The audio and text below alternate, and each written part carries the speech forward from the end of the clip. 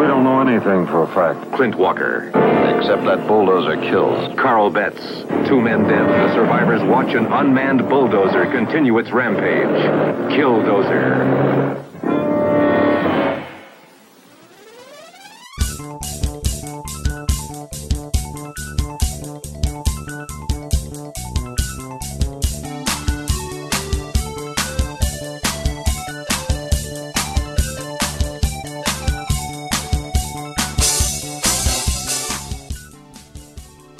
Buongiorno. Buongiorno, signorinos and signorinas. Mi chiamo Dion. Lui e chiamo Blake. Grazie. Ciao. Ciao, grazie. Buonasera. Donde está la bagno? Allora, quanti anni hai? What is it? 50, I don't know. Buongiorno, everyone. It's a late night. Sorry, we had the wrong taping. We had the Italian taping. Jesus. That's how late it is. You know, next week we'll have like the Japanese taping. The mushi and konnichiwa. Did you see that review yet that somebody wrote on iTunes? No. You told me that. No, I haven't looked. It came out of my mind as soon as you told me. First of all, thank you to everybody that has taken the time to rate and review the show on iTunes. And if you haven't yet, we urge you to consider doing so. Because it helps us out. But somebody reviewed the show recently. And it was a favorable review. But it was like sometimes often they, like the releases are kind of get bogged down in obscure Italian movies. But it's still a great show. We get bogged down in obscure... Something to that effect. And I was like, have we really done that many? I mean, we did a Fulci movie. We did an Argento movie. I did that one Three Mothers thing with James from Wrong Reel. But have we done any other Italian movies other than that? We haven't done any Sergio Leone yet. We haven't done any Mario Bava. I don't know what we've done yet. But I was like, hey, you know. Hey, it's better, better than nothing. He's like, wow, and then the French existentialism they do in the New Wave. I love their Pierre Lafou cast. That's all for 2018. We're taking this to foreign sleepovers. And we're going foreign on that. We're going to be going around the world. You know, like your favorite sitcom would go like we're going to do a sleepover movie from every continent. It's going to be like we're going to Epcot Center. We're going to take an hour and go to like have a shot, and we're going to do a movie from every. But anyway, to that person, if they're listening, thank you for the review. Grazie. Grazie. You're already saying you're welcome to him. Prego. Grazie. Allora, andiamo. Come with us now. Andiamo. We're going to talk about a movie that has really nothing to do with Italian cinema, but we could probably find a extension. But this has a lot to do with other things we've done. Well, we're coming off of a month of what was supposed to be a month of horror. A pure horror. But it ended up being kind of a mixed bag of Halloween fun. Yeah. We had a horror in there. I mean, it was all horror, but it was light horror and fun and games, and then somebody got hurt. Somebody got hurt. Somebody stopped down. Yeah, somebody got a razor blade in the mouth. So we figured that maybe we would extend the horror theme to 6 weeks. One more week to do 6 episodes. Plus, Carpenter's on tour right now. Yeah. And this movie is an autumn movie. Yes, it is. It has a time frame on it. So, in case you're wondering what the hell we're talking about, because you blindly hit play. Without streaming, you'd like to play that. Traveling way back to 1983 with the John Carpenter classic, Christine. Yes. We're back to 1983. I don't think we've ever done. Have we done an 83 or? I don't know. This is good. We must have something in 83. We've done. I don't know. We've talked about 83. So Carpenter's on tour. Yep. And my favorite song of last year's set list, anyway, when I saw him, was the track from Christine. Yeah, I remember you saying that. So I really love how they did that live, which is the song that it's when Christine is going after when everybody. The fury is hunting them down in pure fury. is Yeah. in pure fury.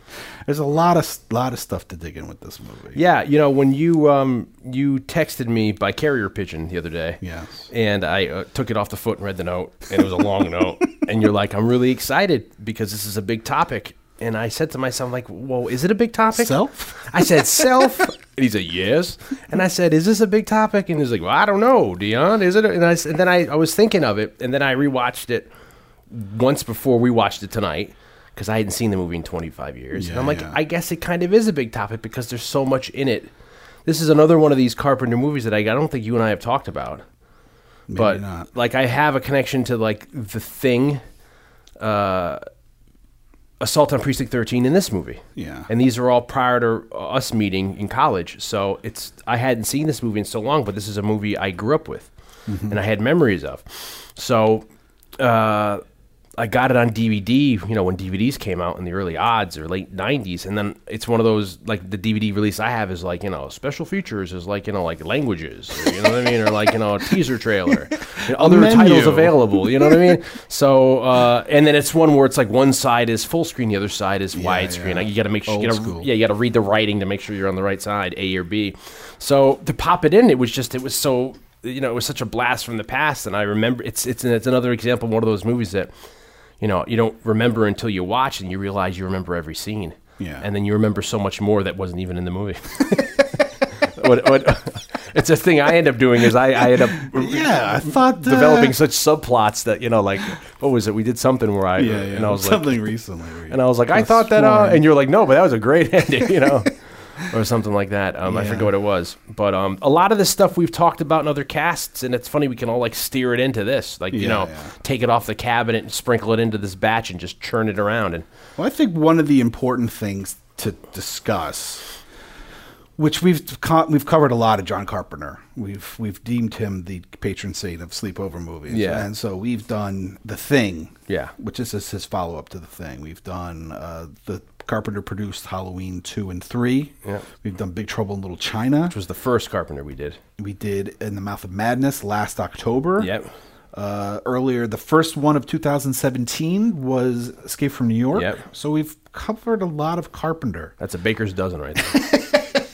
But I think this is a perfect example to bring up this topic that I think some people that maybe are a little bit younger than us or got into this stuff a little bit after us, the thing that I find interesting about it is, when we met 20 years ago, in 1997, and we started kind of geeking out over things like The Thing and horror movies and just discovering new movies together, including geeking out over movies that we both loved already, like Predator, which we talked about as our 20th anniversary Predator cast. friendship movie. Is that let me see how can I phrase this? Well, You're an idiot, Dion. I see that nowadays there are a lot. I see because of the popularity of Carpenter's with his music and stuff. I still see. I still see like blogs and stuff being written about how like Carpenter is underappreciated and how he's underrated and all this stuff. And I would say that today, as of today, for the most part, he's not anymore. Like I think, people have come around on Carpenter. Movies like They Live have become hugely popular with cult followings. Like Carpenter's probably at the top of his game popularity-wise right now, compared to maybe around Escape from New York would have been where he might have been higher in popularity than now. And like movies like Halloween 3, people are still saying, oh, the underrated classic. It's like, no, like everybody fucking loves Halloween 3 now. Yeah. There was a time, and that's where I'm going now, which is 20 years ago when I was falling in love with John Carpenter, and even a little bit earlier than that in high school. Like Carpenter was really underappreciated. And there were specific movies that are now loved. That back then, like when we were in college, like nobody gave a shit about The Fog. Yeah. Nobody really cared about In the Mouth of Madness. It was still really recent. It was still like only a few years old. Well, wasn't he was riding a popularity, because I remember him being very popular around in the Mouth of Madness, and for me that's kind of like one of his last great movies for me. Well, In the Mouth of Madness was a bit of a comeback, which I think made, well, he did Body Bags around there, so yeah, he was was in the his name was zeitgeist, out but- there, but he was coming off of Memoirs of the Invisible Man, and I think maybe even Village of the Damned might have been the Christopher film Reeve before one. In the Mouth. If not, it's the film right after. Anyway, he had a bit of a slump, and I think in a lot of people's eyes. So that when In the Mouth of Madness came out, it was like, holy crap! In the Mouth of Madness, this movie's awesome. But there was like nobody gave a shit about Prince of Darkness. Yeah. Nobody gave a shit about The Fog. Yeah. People loved the campiness of They Live, but didn't really embrace it yet for being like an awesome, like social statement movie. And so now, we flash forward 20 years, and now people love all those movies. Does he ever get labeled as being overrated? Because a lot of people think the other half of his career isn't as good as his early years. I think he's had a brilliant resurgence with music and scoring and the little things he's done, but But I think all that's brought attention to the movies. Yeah. And I think the internet and Twitter and Facebook and just social media in general has really elevated the popularity of genre film, because one, things are more available now than ever with streaming and home video, DVD, especially Blu-rays, and all these, Scream Factory, like that, John Carpenter is like the patron saint of Scream Factory. Yeah. Like they release everything. And he's had these remakes too. They remade The Thing, they remade The Fog, they made a video game that was very popular on The Thing. Those aren't properties necessarily. Well, the Fog is something he created, but The Thing is he was attached to. Yeah. So I think it's easy for people to forget that just 20 years ago, there's all these like beloved Carpenter movies that nobody cared about, even thought weren't good. Yeah. And I guess like where I'm going with this is that Christine is still one of the movies that nobody talks about. Well, it seems like they are, like you say yourself, getting into college, you loving all these movies, but you not realizing they're all helmed by the same person. Yeah. So I feel like a lot of that, maybe even now, that people individually, like I love The Fog, and that's probably another on the list of movies that I loved from growing up. Sure, yeah. But it's like a lot of people don't, maybe the novice may not realize that these are all the same person. Maybe now they do, but the regular film goer doesn't realize that, Christine is lauded as a good movie with like, Motorheads, and people love Escape from New York, or people love maybe King fans. Yeah, and stuff like that, or Starman people love. Do people realize that, it's the same, all those diehard Memoirs of Invisible Man fans, that people realize, that it's all John Carpenter, Sure. Yeah, maybe that's part of it. I think now with like information at our fingertips, it's probably not as much the case now as it used to be. But I do find it interesting that, like, especially the films I mentioned, which is like The Fog and Prince of Darkness. I think Assault on Precinct 13 always had kind of like a cult That's following. another one that they remade. Yeah, they remade that one. But it's just like those movies, people come around on those movies. But I feel like the one movie, and I don't know if people don't like it, but the one movie that I think Carpenter fans and horror fans in general don't really talk a lot about, at least I don't hear it, is Christine. Yeah. And Christine happens to be a really special film for me. John Carpenter's probably my favorite filmmaker, so I'd say the majority of his catalog, I would say, it's one of my favorite films, or it's special to me, and all that stuff, because they are. So many of them are. A lot of them are really like kind of tent poles from my life, In the Mouth of Madness, especially The Thing, in terms of our friendship, was a big movie. Halloween, so many of them. But for me, Christine, I have, like you, I have nostalgia from my childhood, and there's also a special connection. I wonder if you picked up on it.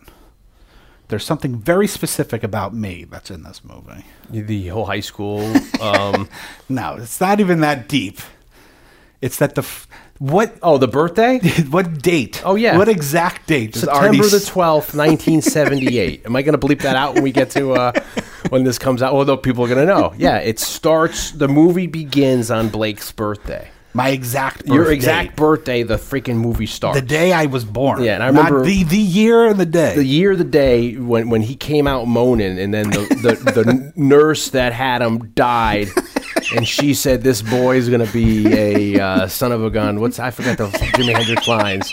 He's a well, it was bad to the bone. Yeah, he was bad. But there's that Hendrix song with he's gonna. But anyway. yeah, so I watched. I picked up on that, yeah, because I remember I slapped my wife in the face and I said, "You see that this is his? Do you see? Do you see?"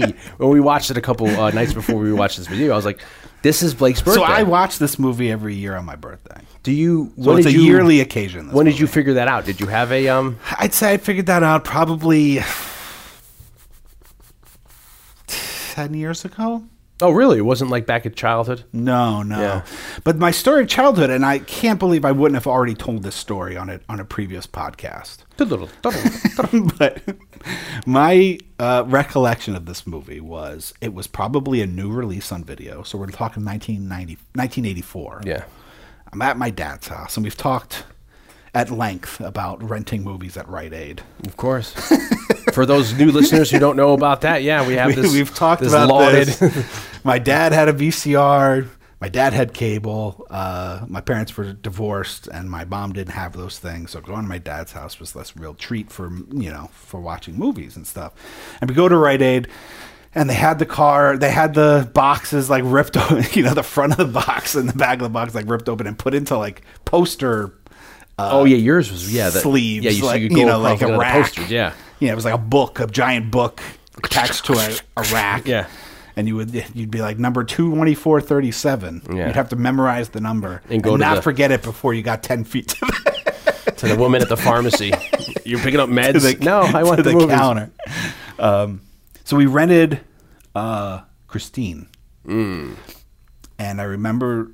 And you picked it out? No, I don't think I picked it out. It's so weird that I have all these weird horror movie memories of watching horror movies with my dad, and my dad, at least now and for the last 20 years, being so like vehemently, anti-horror except for John Carpenter movies.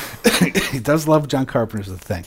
So we rented this movie, and the movie opened. Yeah, the beginning opens. Christine's coming down the assembly line in Detroit. The guy's looking under the hood, looks down, crouches down. The hood comes down and crushes the guy's hand. Yeah. And I'm 5 or 6. Yeah. Seeing this, and I got kind of freaked out. So I remember I didn't want to watch it. I walked out of the room. Is this movie? Then your dad and your brother had my dad and my brother walk in. I remember it like it was yesterday. Like I can still see it standing in the hallway outside of the television room. Yeah. My dad and my brother walk out. They're like, "What's wrong?" And I'm like, The car's alive. Don't you guys know? I got a bad feeling about this." And they're crouching down to my level. My brother's 5 years older than me, so that's like a big age difference between 5 and 10. It's like the Lost Boys. It's like the fucking Lost Boys. Like the fucking Lost Boys. And should I finish the story? What they say to you? Yeah, tell them what they say. So Blake's he doesn't know what to do. He's like, I don't want to watch this. And then either was it your father or your brother? I don't remember which one said. They looked at each other and then they said, "Blake, it's just like Kit from Knight Rider." And Blake said, "Yeah, just like Kit." Christine is just like Kit from Knight Rider. And then Blake he stopped crying. He wiped the tears away from his face. Sniffled a little bit, and then he's like, "Okay, I can go back in." He went back in, but then little they not tell you that it's not Kit, it's like car. It's more like K-A-R-R. It's more like car. Yeah. It's not more like the night automated roving robot. So it's like a really like specific early memory for me is that. So that movie's always stayed with me, and then the Hastings brothers, which we talk about almost every episode, if not every episode. They're Dave specifically. Dave and Steve. Steve wrote and performed our theme song. Yeah. Dave's twin brother, who guested on our Silver Bullet podcast many years ago. Me and Dave's friendship was built on the fact that we both love John Carpenter. Yes. And I remember being over his house, talked about these kinds of events when we did Karate Kid. Yes. We talked about Karate Kid being over their house like all hours of the night as adults. And we bring him up on Over the Top as well. Yeah. But specifically like an all-nighter, getting drunk, an all-nighter at their apartment, and then like leaving at 6 o'clock. Yeah, you're like, I'm not sleeping on the floor. I'm going to take the commute Taking back. the subway home. Yeah, which we've all been. We've all done that. The walk of shame. Yeah. But so many nights of like them being drunk and watching them do like a 2-man performance of Christine for me. Because they know it verbatim. They know it like it crazy. Because the first time they did it, I was like, wow. And then that's when I watched. That was like the first year that I watched it on my birthday. Yeah. Was right after I had seen them do it for the first time. And that was shortly after. And that's when I was like, holy shit, like they literally know every line. Yeah. Like, 'cause it was like a week or two before. And I remembered like, man, like they know it verbatim, like every single line. I was really impressed. Yeah. And Motorheads are huge fans of this movie.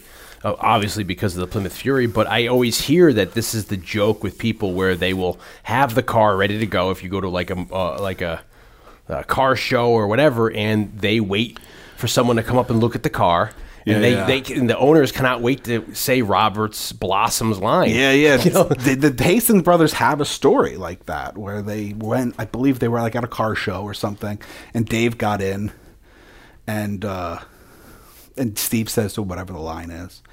And then the guy who owns the car comes out. He's like, you know, You don't need to just start them up. yeah, like we be lions. Oh, God bless them.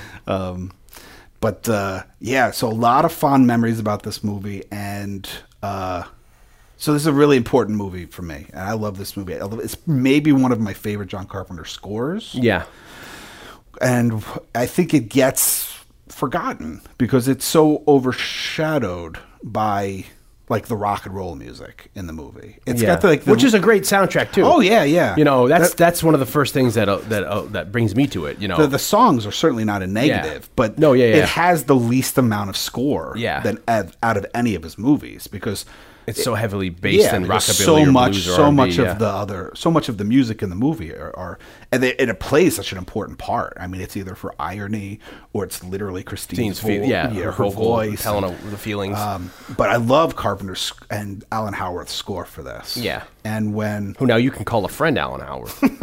Yes, Alan is a pal. Yeah, who I've met him through you. Yes, that's true. Yes. I saw Alan play live. Yeah, and then we hung out with him for a little bit afterwards. And I was like, wow, this is awkward because it's Alan Howarth. And but when I wrote my book and I interviewed John Carpenter, Carpenter confessed that there's a track in the movie that is like the track that he's most proud of, or at least one of the most musically. Yeah, like out of all the music he's done, there's one track that he's like specifically very proud of, and it's on the soundtrack. It's inexplicably called Junkins, which is Harry Dean Stanton's character's name. Yeah, the piece of music has nothing to do, like in the context of the movie. I don't think it has anything to do with his character, so I don't know why it's called that. But it's the scene which you and I have a connection to, which is when Arnie and Dennis are in the car driving on like New Year's Eve. Yeah. And the music that's happening in that scene is the music that Carpenter talks about in my book as being like a piece of music that he's specifically very proud of. There's no reason why that would be called Detective. Yeah. It's almost like Randy Jurgensen, Rudy Jurgens, or whatever he's Jenkins. Yeah, Junkins. Yeah, I don't know. Maybe that theme pops up somewhere else with Harry Dean Stanton. But when he's explaining it in the interview, he talks about it in that scene specifically.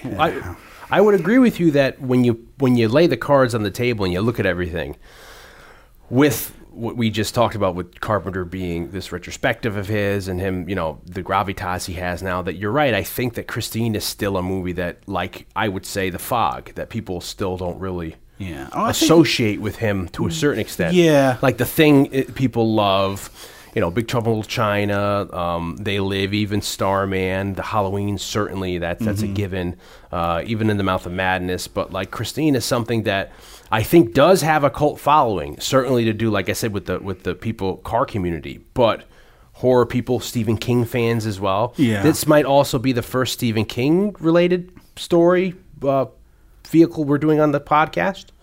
Maybe because I don't think. Well, I did Silver Bullet with Dave. Oh, you're right. Okay, you did Silver Bullet with Dave. I But didn't think of that. together, Yeah. it might be. Because we haven't done really anything else. We came close to doing it. We discussed doing it, the miniseries. Yeah. But we didn't end up doing it. No, you're like, whoa. That's a little too much. Yeah, that's a lot to get on. We got to get it's a two-taper right there. That is definitely a two-taper. Which It's interesting because of the film, the theatrical version of it. the new one. Stephen King is really big right now. Yeah. So not only are we hitting a Carpenter kind of at a timely fashion, we're also maybe slightly behind schedule, but we're also hitting a Stephen King movie. Oh, because he also had the Gunslinger come out. Gunslinger That came came away. out, yeah. Which I don't think he did very well. But yeah, certainly, yeah, he's now, and then they have the Netflix series 11/23, 22/63. Whatever. No, that's your comment. That's your locker comment. Yeah, oh no! It's the wrong way around. I got to go around once and then left, right. But that also has a connection. That story or book has a connection with this movie. But yeah, my connection with this is growing up, I've always like my first. I don't know, when I was 4 or 5, my first inkling was I wanted to be a truck driver. I don't know why. Like I loved Tonka toys. I loved Matchbox cars. My dad worked for the railroad, so I was always around like engines and trains when I was little. So I had a big affinity for movies that had involved trucks, so in cars. And this was one of the first movies I saw that I really dug. And then I never even realized until I was putting thought in preparing this podcast of the affinity I have for the sub genre of these type of movies with cars or trucks that are like, usually evil horror suspense, either done by like, on their own, like if they have some sort of like autonomous, or if they're being driven by like some hidden figure, like Duel or something, or like the car, And then I was adding them all up, and there's like a heavy amount of movies that I'm really into that have this kind of a theme, And that was an alluring thing for me watching this when I was little. That like immediately, understanding it all and getting really sucked in, and then it being pretty simple, and going along for the ride at such a young age, but then not having any problem not understanding it. I understood everything like that. So it's just, and then bringing all those memories back when you watch it, it's just, wow, it's really, you forget all that, Yeah. So it's weird to then come back to this, which I said, I haven't seen it in so long, and then we watch it, and it's just like an old girlfriend. You're like, wow, I forgot about all. And then all the stuff you start to pick up again, and then, like I said, the things that you remember that aren't in the movie, your mind just makes up over time. Sure, yeah. It's just real humbling. It's all right, dude. I don't know. Well, I think we should stop this down. Yeah, I'm getting a little, Yeah, get a little verklempt. Oh, Jesus. God damn it, Dad. Why did you do that to me? I have often said, and it's probably a controversial statement, but I've often said that to me, this movie is probably one of Carpenter's best directed movies. Which is odd because at the time he picked it as a job, and yeah, and it wasn't only a job to him. I mean, a bit of history was that he did John Carpenter's The Thing. Yeah, and we talk. John Carpenter's thing did John Carpenter, and we talk about that when we covered the movie John Carpenter's The Thing. John Carpenter's The Thing. And it was such a colossal failure, both financially and critically, that it was basically almost ruined his career. Like the reaction that the critics had to that movie was crazy. Yeah, and I can only imagine like how heartbroken he was to watch that movie, like in the cutting room, to see like the accomplishment that he managed to pull off. Like, it is one of the great movies of all time. I mean, not just horror. I mean, it is a masterpiece by any stretch of the imagination. Both him and Rob Bottin. You got a great score by Ennio Morricone. It's really such an amazing feat. And so I can't imagine what it's like to be watching that movie. And undeniably, you can't, like, how could he not be proud of the achievement that he pulled off such a great fucking movie? And then to just have it shit on like crazy. I mean, that's like for a lesser man Like that could break you. Yeah. Like that could make somebody just quit the business and go into real estate. And it's a common thing with people. You get like Orson Welles it happened to. You Yeah. have Charles Laughton, Night of the 100 it happened to. People. It's like, coppers. what do you want from me? Wonderful people? Life. It's like, yeah, but then you have to. There's that idea like, do we wait 20 years to see if it's going to become a cult classic? It's like, well, I don't know. Yeah. But it's just for that opening weekend for it to bomb because arguably other stuff is in the. And we talked about how like ultimately that is what led to him doing Starman because he needed to show everybody that he wasn't like this pornographer of gore, that he could do a nice alien movie too. Yeah. But in between Starman and The Thing, you get Christine because all of a sudden he's developing another Stephen King property, Firestarter. Yeah.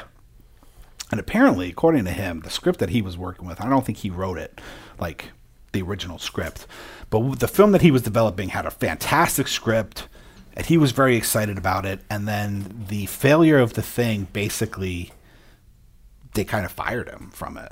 They're like, well, we don't want you, really? you doing this. So if The Thing succeeded, he would have went on to do Firestarter. Probably, yeah. Wow. That was like what was coming up. That's another movie from my childhood that I love that I haven't seen in 20 years, except I Yeah. remember Art Carney being in it and George C. Scott being like evil. Don't trust the guy with the eye patch. A great score by Tangerine Dream. Yeah. But so The Thing comes out, it's a flop, and Richard Kobritz, a producer who had produced Someone Is Watching Me, Yes, which is was a television movie that Carpenter did. Just kind of like Rear Window in like, 78 maybe? 77? Yeah, but no, it might have actually been 78. You know, might be right about that. With what's her face? It's his future Hutton? wife. Yeah, Adrienne Barbeau and Yeah. Lauren Hutton, is Yeah. that her name? And it's a television movie that he does. This guy buys the property of Christine, which is a book that's not out yet. It's just a manuscript that Stephen King has written. Yeah, because he'd worked with King. He'd On produced Salem's Lot. So he said, show me what else you got, kid.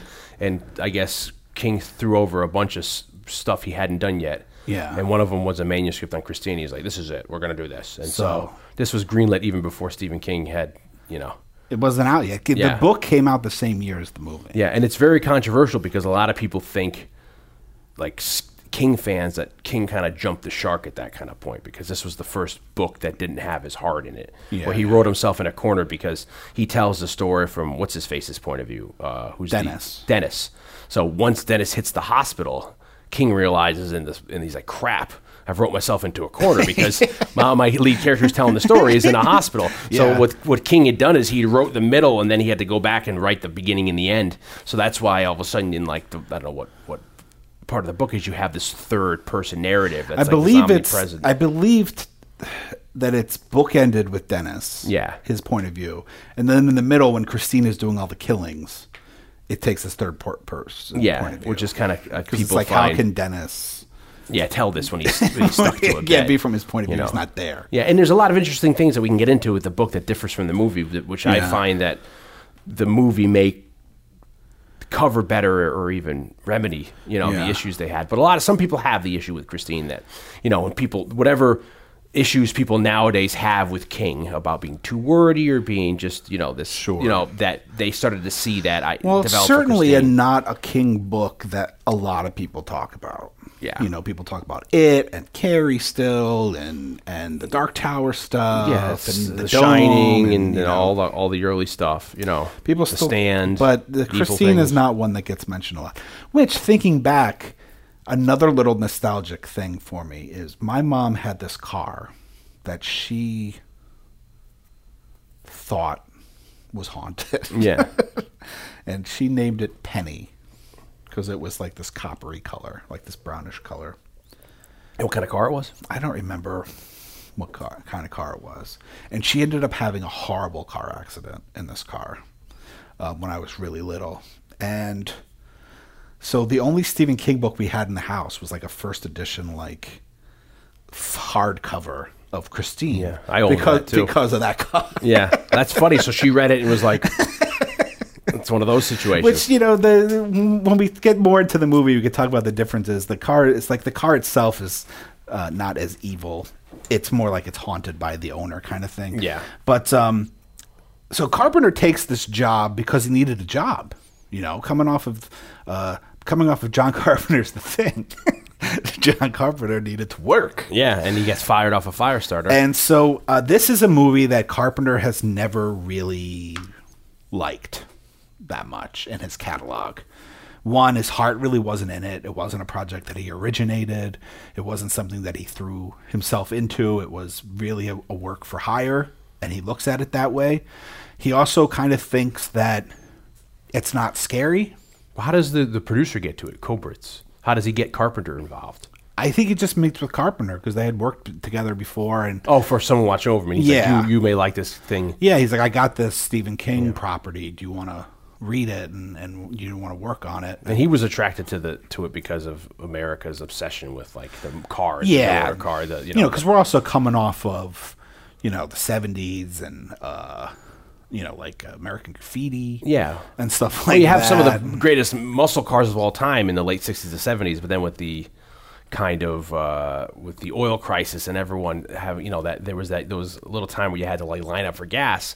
That's when the industry realized they had to cut back, and that's when you see like the cars were getting bigger until then, and then they're like, no, they get smaller to get like fuel efficient. So people were starting to have this nostalgia for like, oh, these cars are starting to suck because they're getting smaller every year and more like the bells and whistles are growing away, and they're thinking back to the glory days of their youth, much like the theme we talk about with people reminiscent about the 50s or 60s. Sure. And this kind of fits into that. Yeah. It fits into that with King. I mean, King kind of picked the Fury because it was a car that was all but forgotten. Yeah. At that point, he didn't want it to be about like this like really popular nostalgic car. Yeah, like a 57 Chevy or something. People have already talked about a Thunderbird or stuff that people already knew that was in the kind of like the psyche with the Trans Am for Smoking the Bandit, a Camaro or so he wanted to pick a GTO. car that would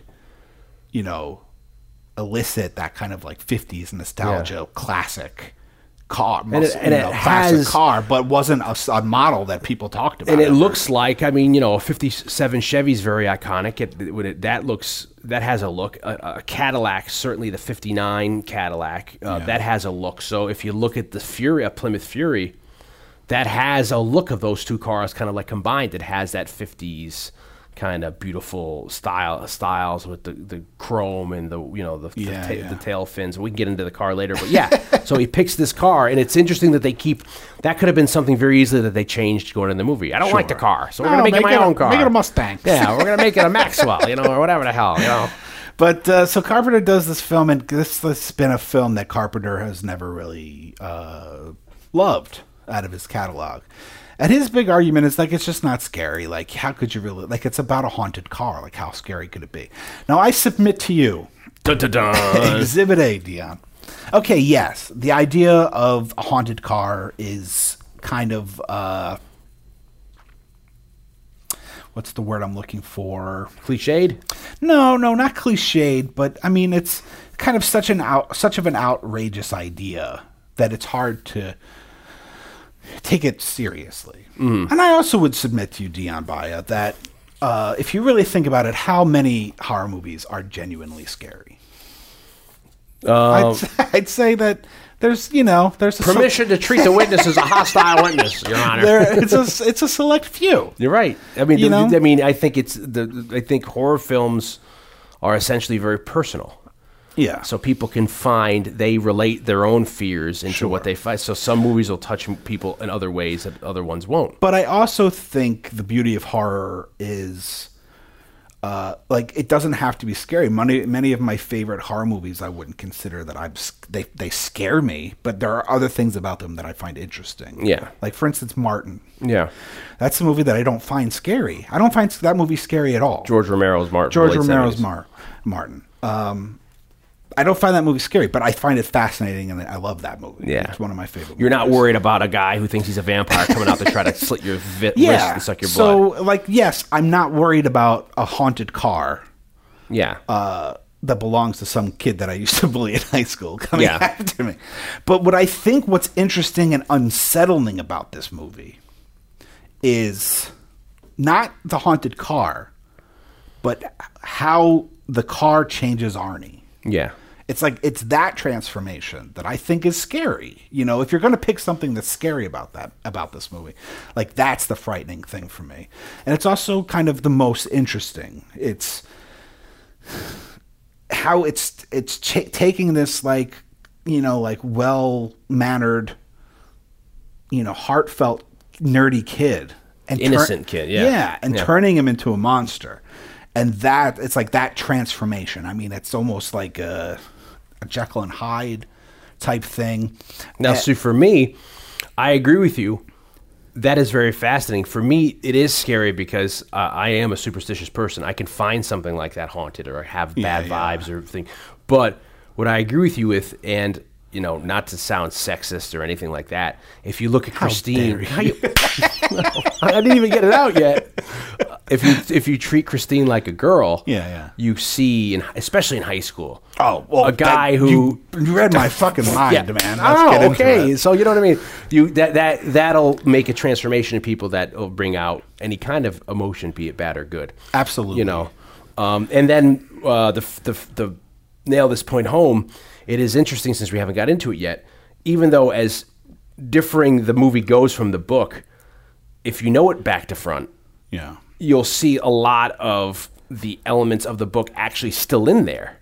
Like Arnie's transformation. You know, shitters and accept pussy. You know what I mean? Except for you hear he starts to talk like the brother who sells the car. He's talking like Robert's Blossom, even doing Robert's Blossom's facial mannerisms, who I'm a huge fan of. We'll talk in a little while of. Well, exactly. I mean, you kind of, you know, we're taking our shirts off. That's part of like the whole thing is like the transformation is what works for me on a horrific level.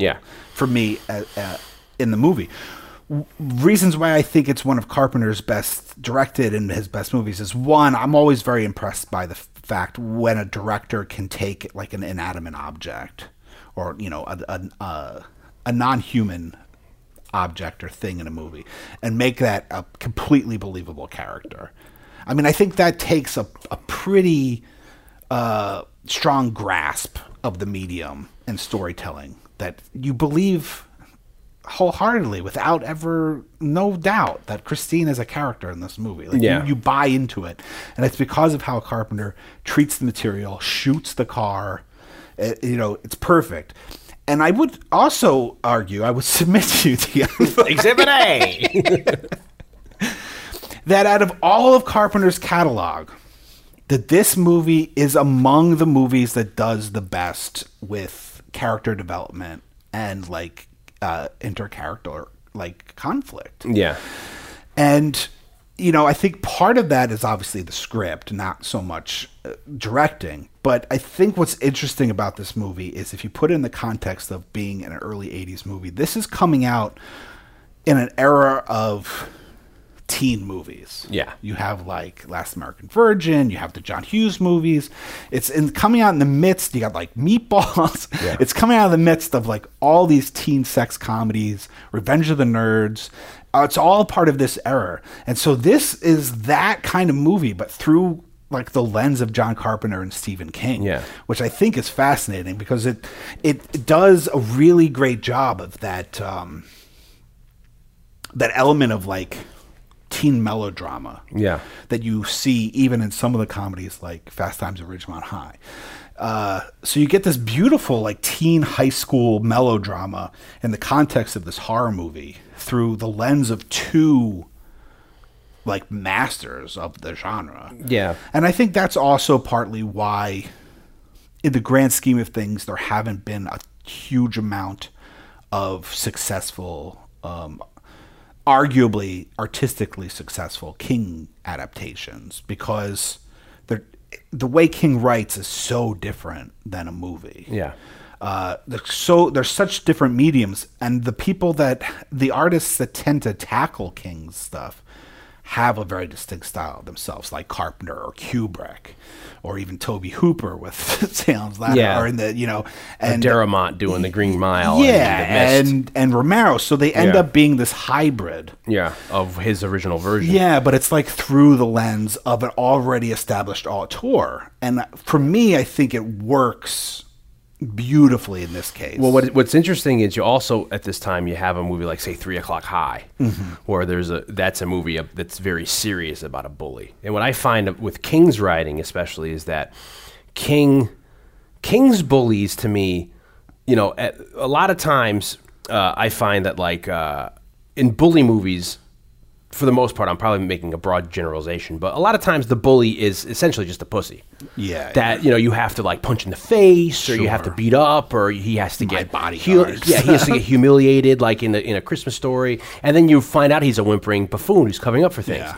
For me, in Stephen King movies, that isn't the case with the bullies. Yeah. The bullies have a dangerous, deadly, and frightening side. Sure.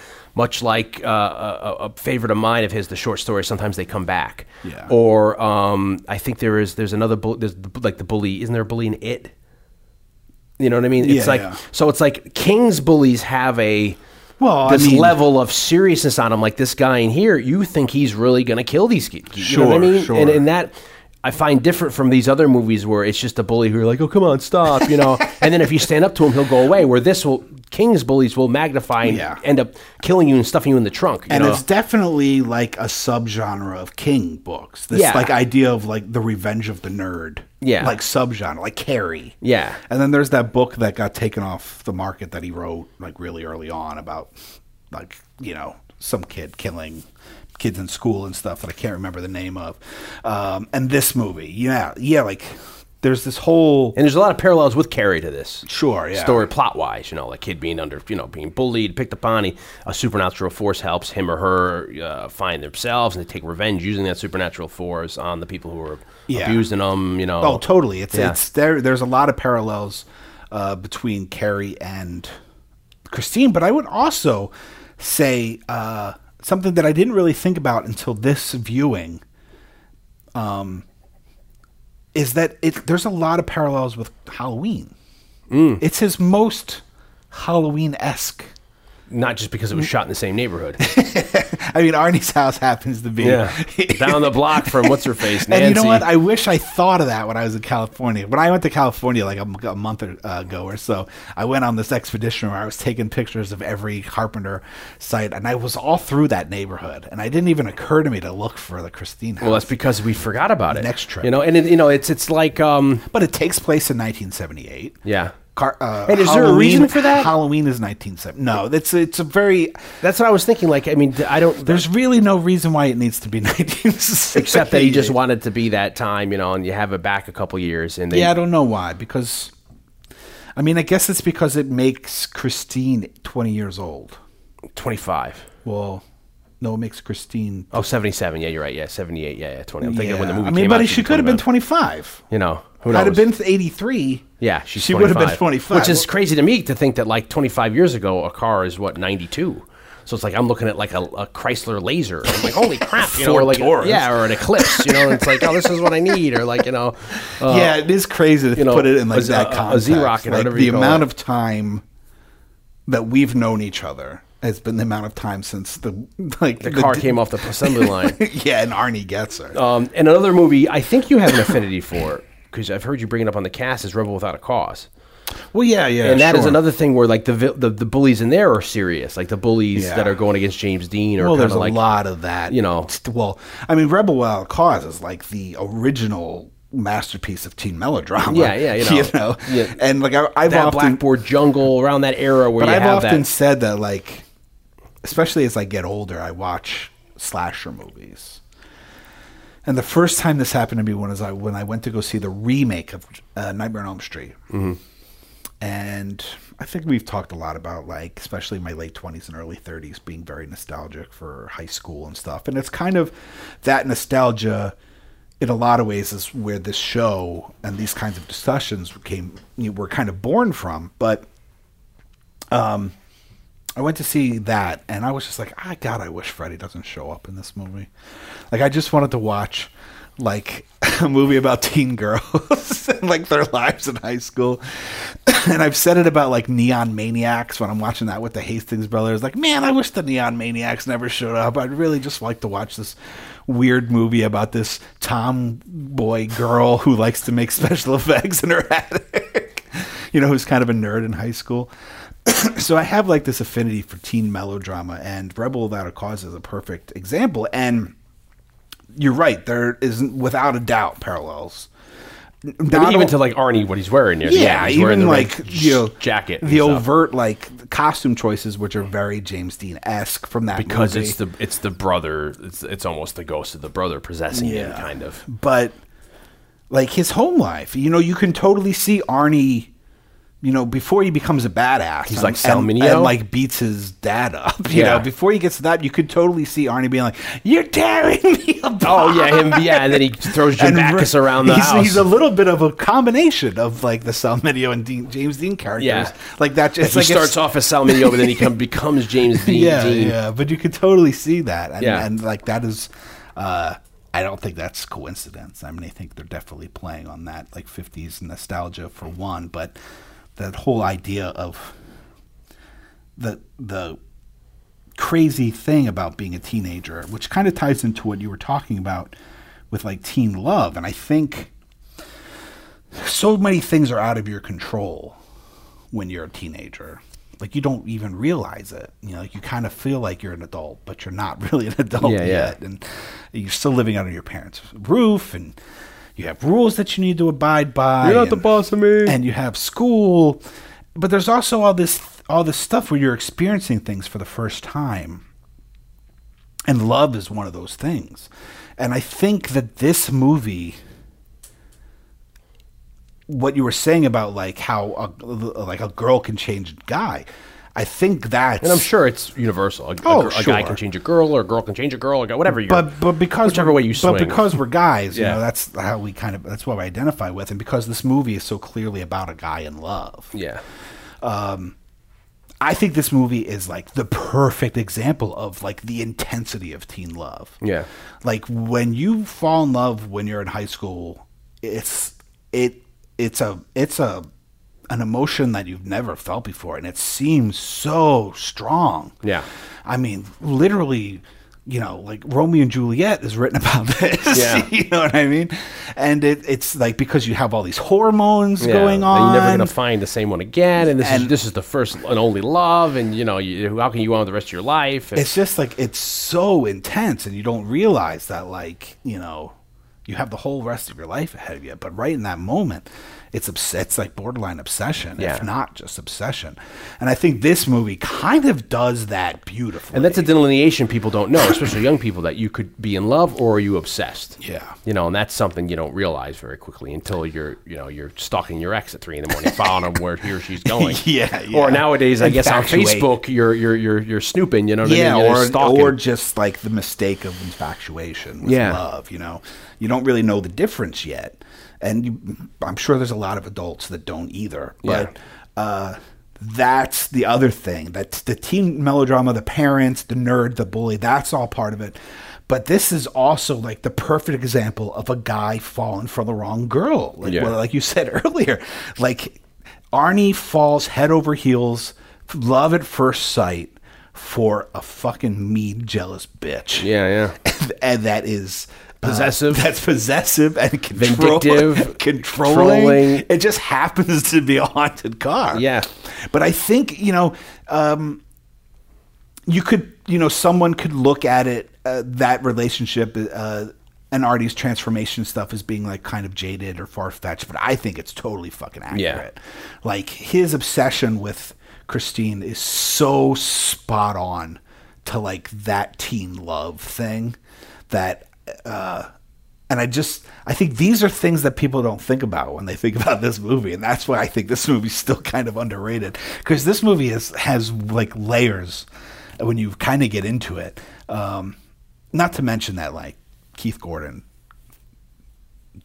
delivers all that stuff so beautifully. Yeah, he's amazing. He had a very short career acting-wise, and he directs now, right? Yeah, he went into directing. Yeah. And John Stockwell also went into directing. It's like both these guys. Any relation to Dean? Is that like Dean's son? I used to think he was Dean Stockwell's son, but in researching for this, I don't think you didn't see any correlations. But all the teen melodrama stuff. Of course, look, there's no doubt about it that Buddy Repperton looks like he's 35. Yeah, I know. Like there's some stuff you got to suspend disbelief. Like even for like the guy that's failed a couple of times, the old guy that's still in school, he still looks a little bit too much older than everybody else. But barring that, putting that aside, And the language, which we can get into, like why there's so much language, foul language in this movie. There's actually a very specific, weird reason for it. But I just think that so much of it is so beautifully executed, and that idea of and even at the time, even though this movie was not a huge success, a lot of critics did kind of praise it for representing like high school life accurately. Yeah, in their I mean, it is to opinion. a certain extent. I mean, there is. Oh, I always forget the name of the movie, but there is a movie around the time where it's like the teens at the end of the movie go to the PTA meeting and they lock up the parents.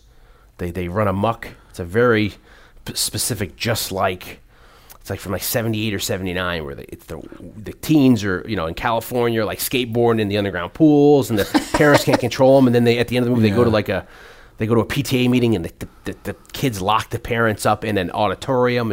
I know people are yelling at their headphones now, but it's like you had that worry at the time with like the Warriors, much like 20 years before with juvenile delinquency, like that the kids are going this way. And in this movie with the, what's his face, William Ostrander, the bully in this is just very much with the Morrison haircut. He's very much like... well, you know what I think is funny? This is something, not this time that I watched, because I also watched this movie in September. Yeah. like a month and a half ago for my birthday. And I might have even watched this movie over the summer when I sat in on the Wrong Wheel cast where we talked about John Carpenter. But I realized that it's kind of changed my view of the bullies in this movie. So they're totally like... archetypes? Well, yeah, but they're like the bad version of the Sweat Hogs. Like, doesn't he kind of seem like Vinnie Barbarino? Yeah. And then you got the one guy with the thrown out hair. He's kind of like This kid's Horseshack. kind of Horseshack. Yeah. It's like if the Sweat Hogs were bullying Arnie in school. But they're deadly. They're like, even, what's his face? Mooch? Is that his name? Moochie. Yeah. Moochie. He's got a very lethal and vindictive side. It's funny. I went to a horror convention several years ago, and Buddy Rupperton and Moochie were at their horror convention, and I frequently get autographs for people, for friends. Yeah. So I went and I got Moochie's autograph for Steve Hastings, and I got Buddy Rupperton's for Dave. And I said, I'm a huge fan of this movie, but these guys like love Christine. And the guy, you just said his name, the guy that plays Buddy Rupperton. William Ostrander. Sorry, William. Ostrander. He's like, can I fuck with Dave a little bit in the signature? And I said, sure, do whatever you want. I think he'd think it was hilarious. So he says, to Dave, quit being such a Cunningham, Dave. And then he signed it. So yeah, super nice guy, kind of having a little fun with Dave in that picture. But so now every time I see the bullies in this movie, I think of Welcome Back, Kotter. They do have that kind of they're very much like the cliched bully. They have the small kid with white kid with the afro, the very good looking guy, like I said, with the Morrison haircut, who's the muscle guy. Well, yeah, I mean, it's talking about it's, borderline silly how old he looks, but I think it kind of works because he looks so menacing. Yeah. He's even imposing on the teacher. Yeah, like had you had a kid even fit but be like 18 or 20, and maybe this guy was that young, I don't know. Because back then everyone looked that old. But if you have somebody look more age appropriate, like the intimidation wouldn't be as strong. Especially when he's going after the what do you call that? The home ec, or what is the guy? The shop teacher. Yeah, when he's going after, because he threatens the shop teacher at one point. It's like, then you're like, whoa. And that's when the records get screeched, and everyone's like, this is serious, because this guy's like, But he is very menacing. Well, you realize how bad he is. He swears to God he doesn't have a knife, and it's like, oh my God, this guy has no morals.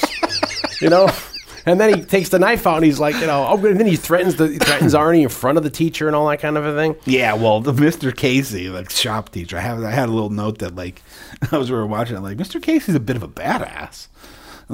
Yeah, he takes him on. Yeah, he doesn't give a fuck. No, he's like, I'm sick of all you little pets. Yeah, I got to deal with this every fucking day. My life sucks. My wife left me. I lost my hair because of you kids. I'm a drunk, and I'm working in this freaking shop.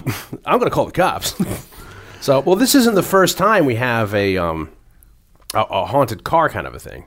You know, we go back to I was trying to rack my brain of like classically stuff that has, you know, possession. You have like the Flying Dutchman, you know, that kind of a thing. And then you get through, My Mother the Car. Yeah, well, this is all on the list. You got My Mother the Car, which was like people say. Which I was just watching the other day. Yeah, because it's on.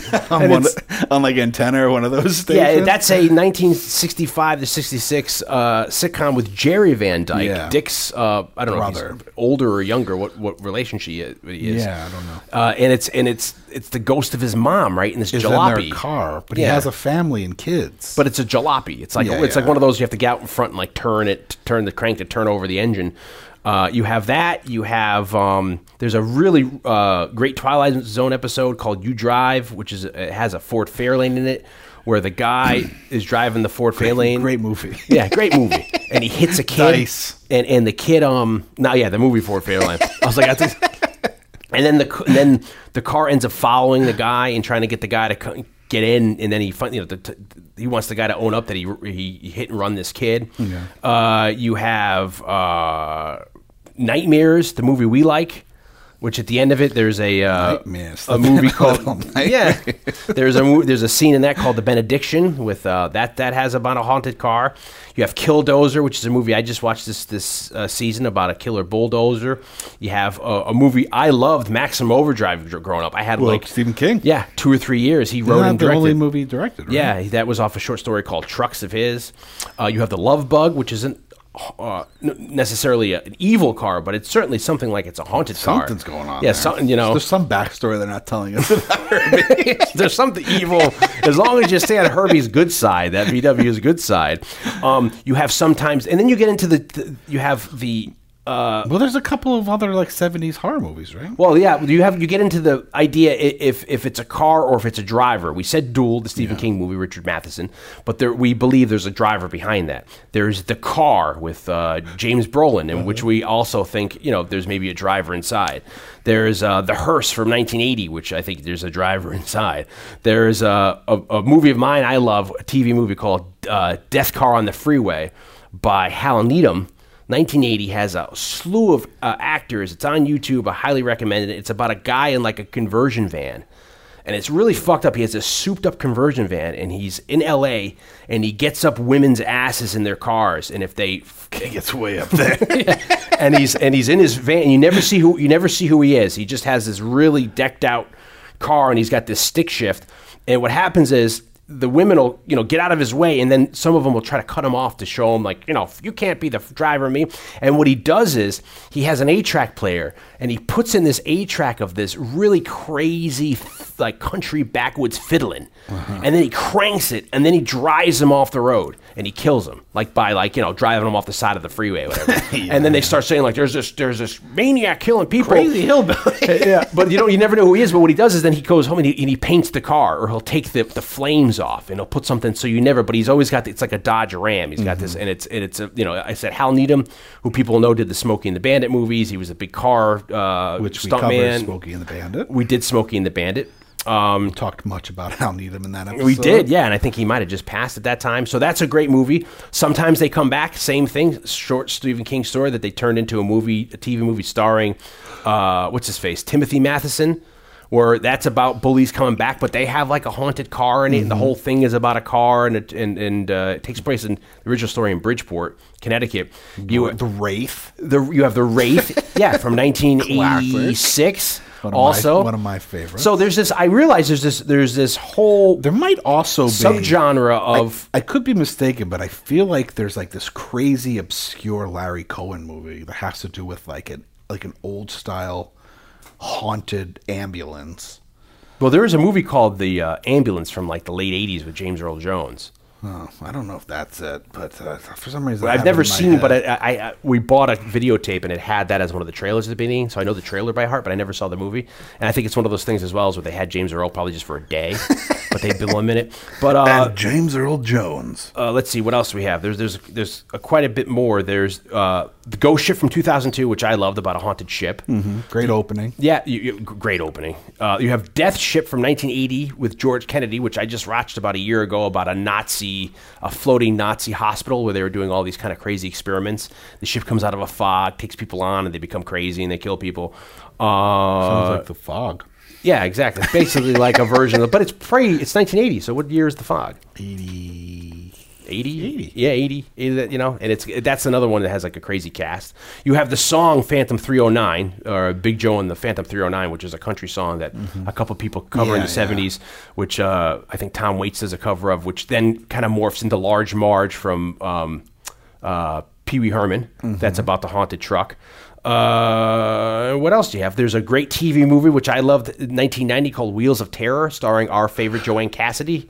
Where she's a bus driver like in Arizona, and there's this crazy Charger that's killing people or stealing. He's like a pedophile. He's stealing kids, and he's So you have this whole subgenre of. So I was doing research the other night. I can see that, and I'm it's all over this place. And I was thinking like the time frame of like me loving Christine growing up, and then me loving Maximum Overdrive when that came out in like 1986 into 87, and I remembered. When I moved out of my house in the city to the suburbs in 86 to 87, there was an episode of a TV show I watched that I never knew the name of, that I only saw once, but I remembered the entire plot and scheme of the episode. So last night I was like, I have to find out what the name of this show is because this is kind of reticent on what we're talking about here. And it's the show called The Wizard. You remember the show? It's from 1986 to 1987. Only had one season. It stars David Rappaport, which is a small person. I think he's also in like what's the name? What's the Time Bandits. He's in Time Bandits. Yeah, exactly. Yeah.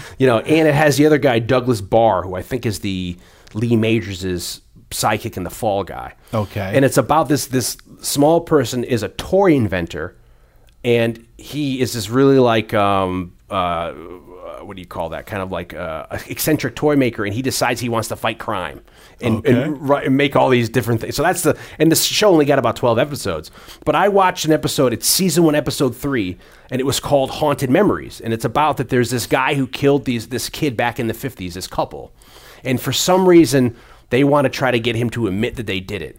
So what the toy maker does is he takes the car that the kids were last seen in, he soups up the car and he puts the driver's seat in the trunk so he can drive because he's a small person in the trunk. Yeah. And the car starts showing up at this guy's house. And what they find out is this guy owns a gas station for how many years? And this is me, I've never watched it since 86, but I remember the plot. The guy, when he redid his gas station, he never took out the petrol or the gas tanks that are underneath the gas station that the truck, the truck comes, the tanker truck fills the gas up, and that's where you get your gas from. He hid the 2 bodies in the gas tanks underground.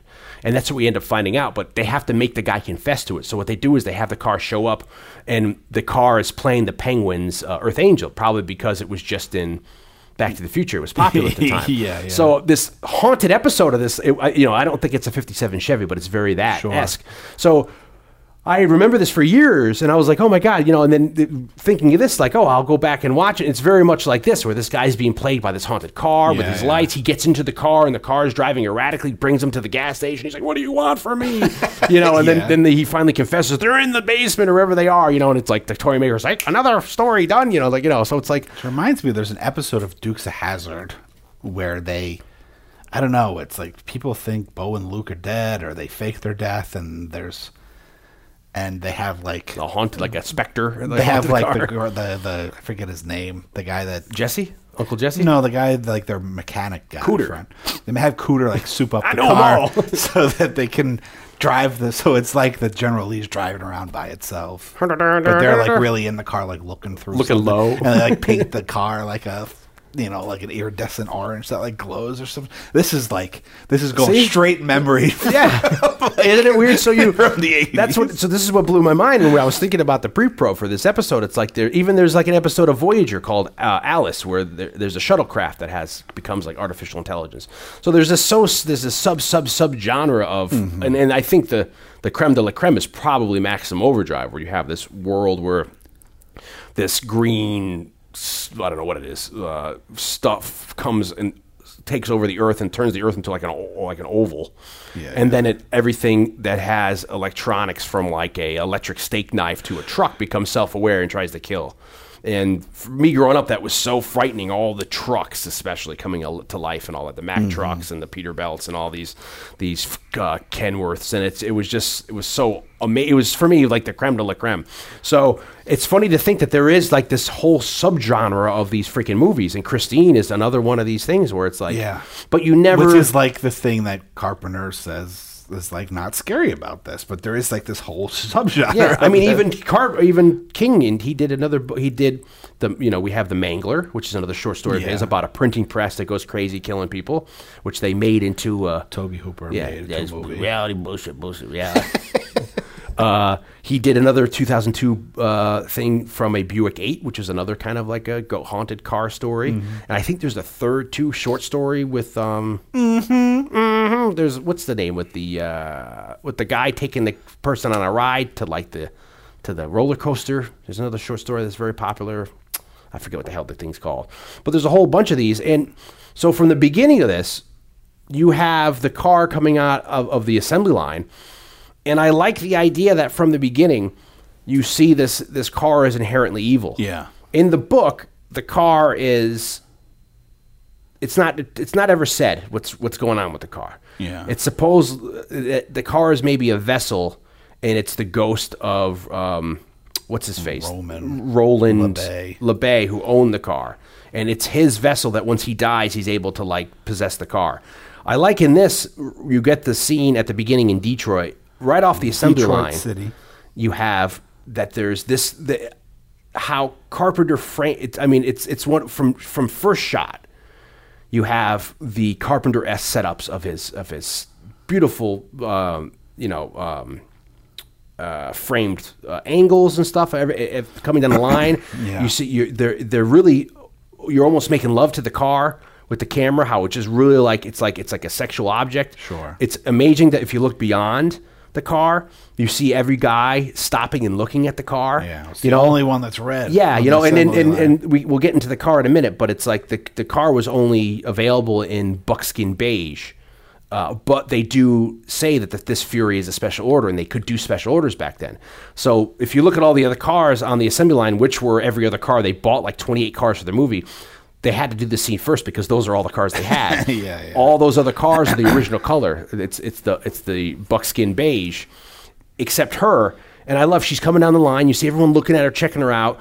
And that scene you said that scared you as a kid is when the guy opens the hood, looks, and puts his hand on it. To me, it was like, it's like almost he's putting his hand on the girl's thigh. Yeah. It's like you're putting, and then Christine don't like that. Christine don't you know what I mean? And so, like so it's funny since I hadn't seen it in 20 years, I thought Christine was only reactionary. I remembered when the black guy from Die Hard 2 gets into the car shortly after. I remember him turning the radio on, he ashes on the car. Yeah. Look, he's ashing. That's fucked up. She's going to react, and she kills him. Yeah. So it was startling to me. I forgot that he just has his hand on the hood there. Or not the hood, on the engine block. Yeah. And the hood comes, it's like she's not just reactionary. Like you said, she's a vindictive bitch. Yeah. So it's very interesting that, like, I thought for all these years that she's just reacting to these people, jealousy or whatever. There's an interesting point of view there where if we look at the movie Christine from like a different angle, okay, it's this haunted car and she makes the kid crazy and she's killing people and blah, blah, blah. But if you look at it from a slightly different view through a different lens, Arnie's this kid who's picked on, the shitters of the world. Yeah. And Christine is his hero.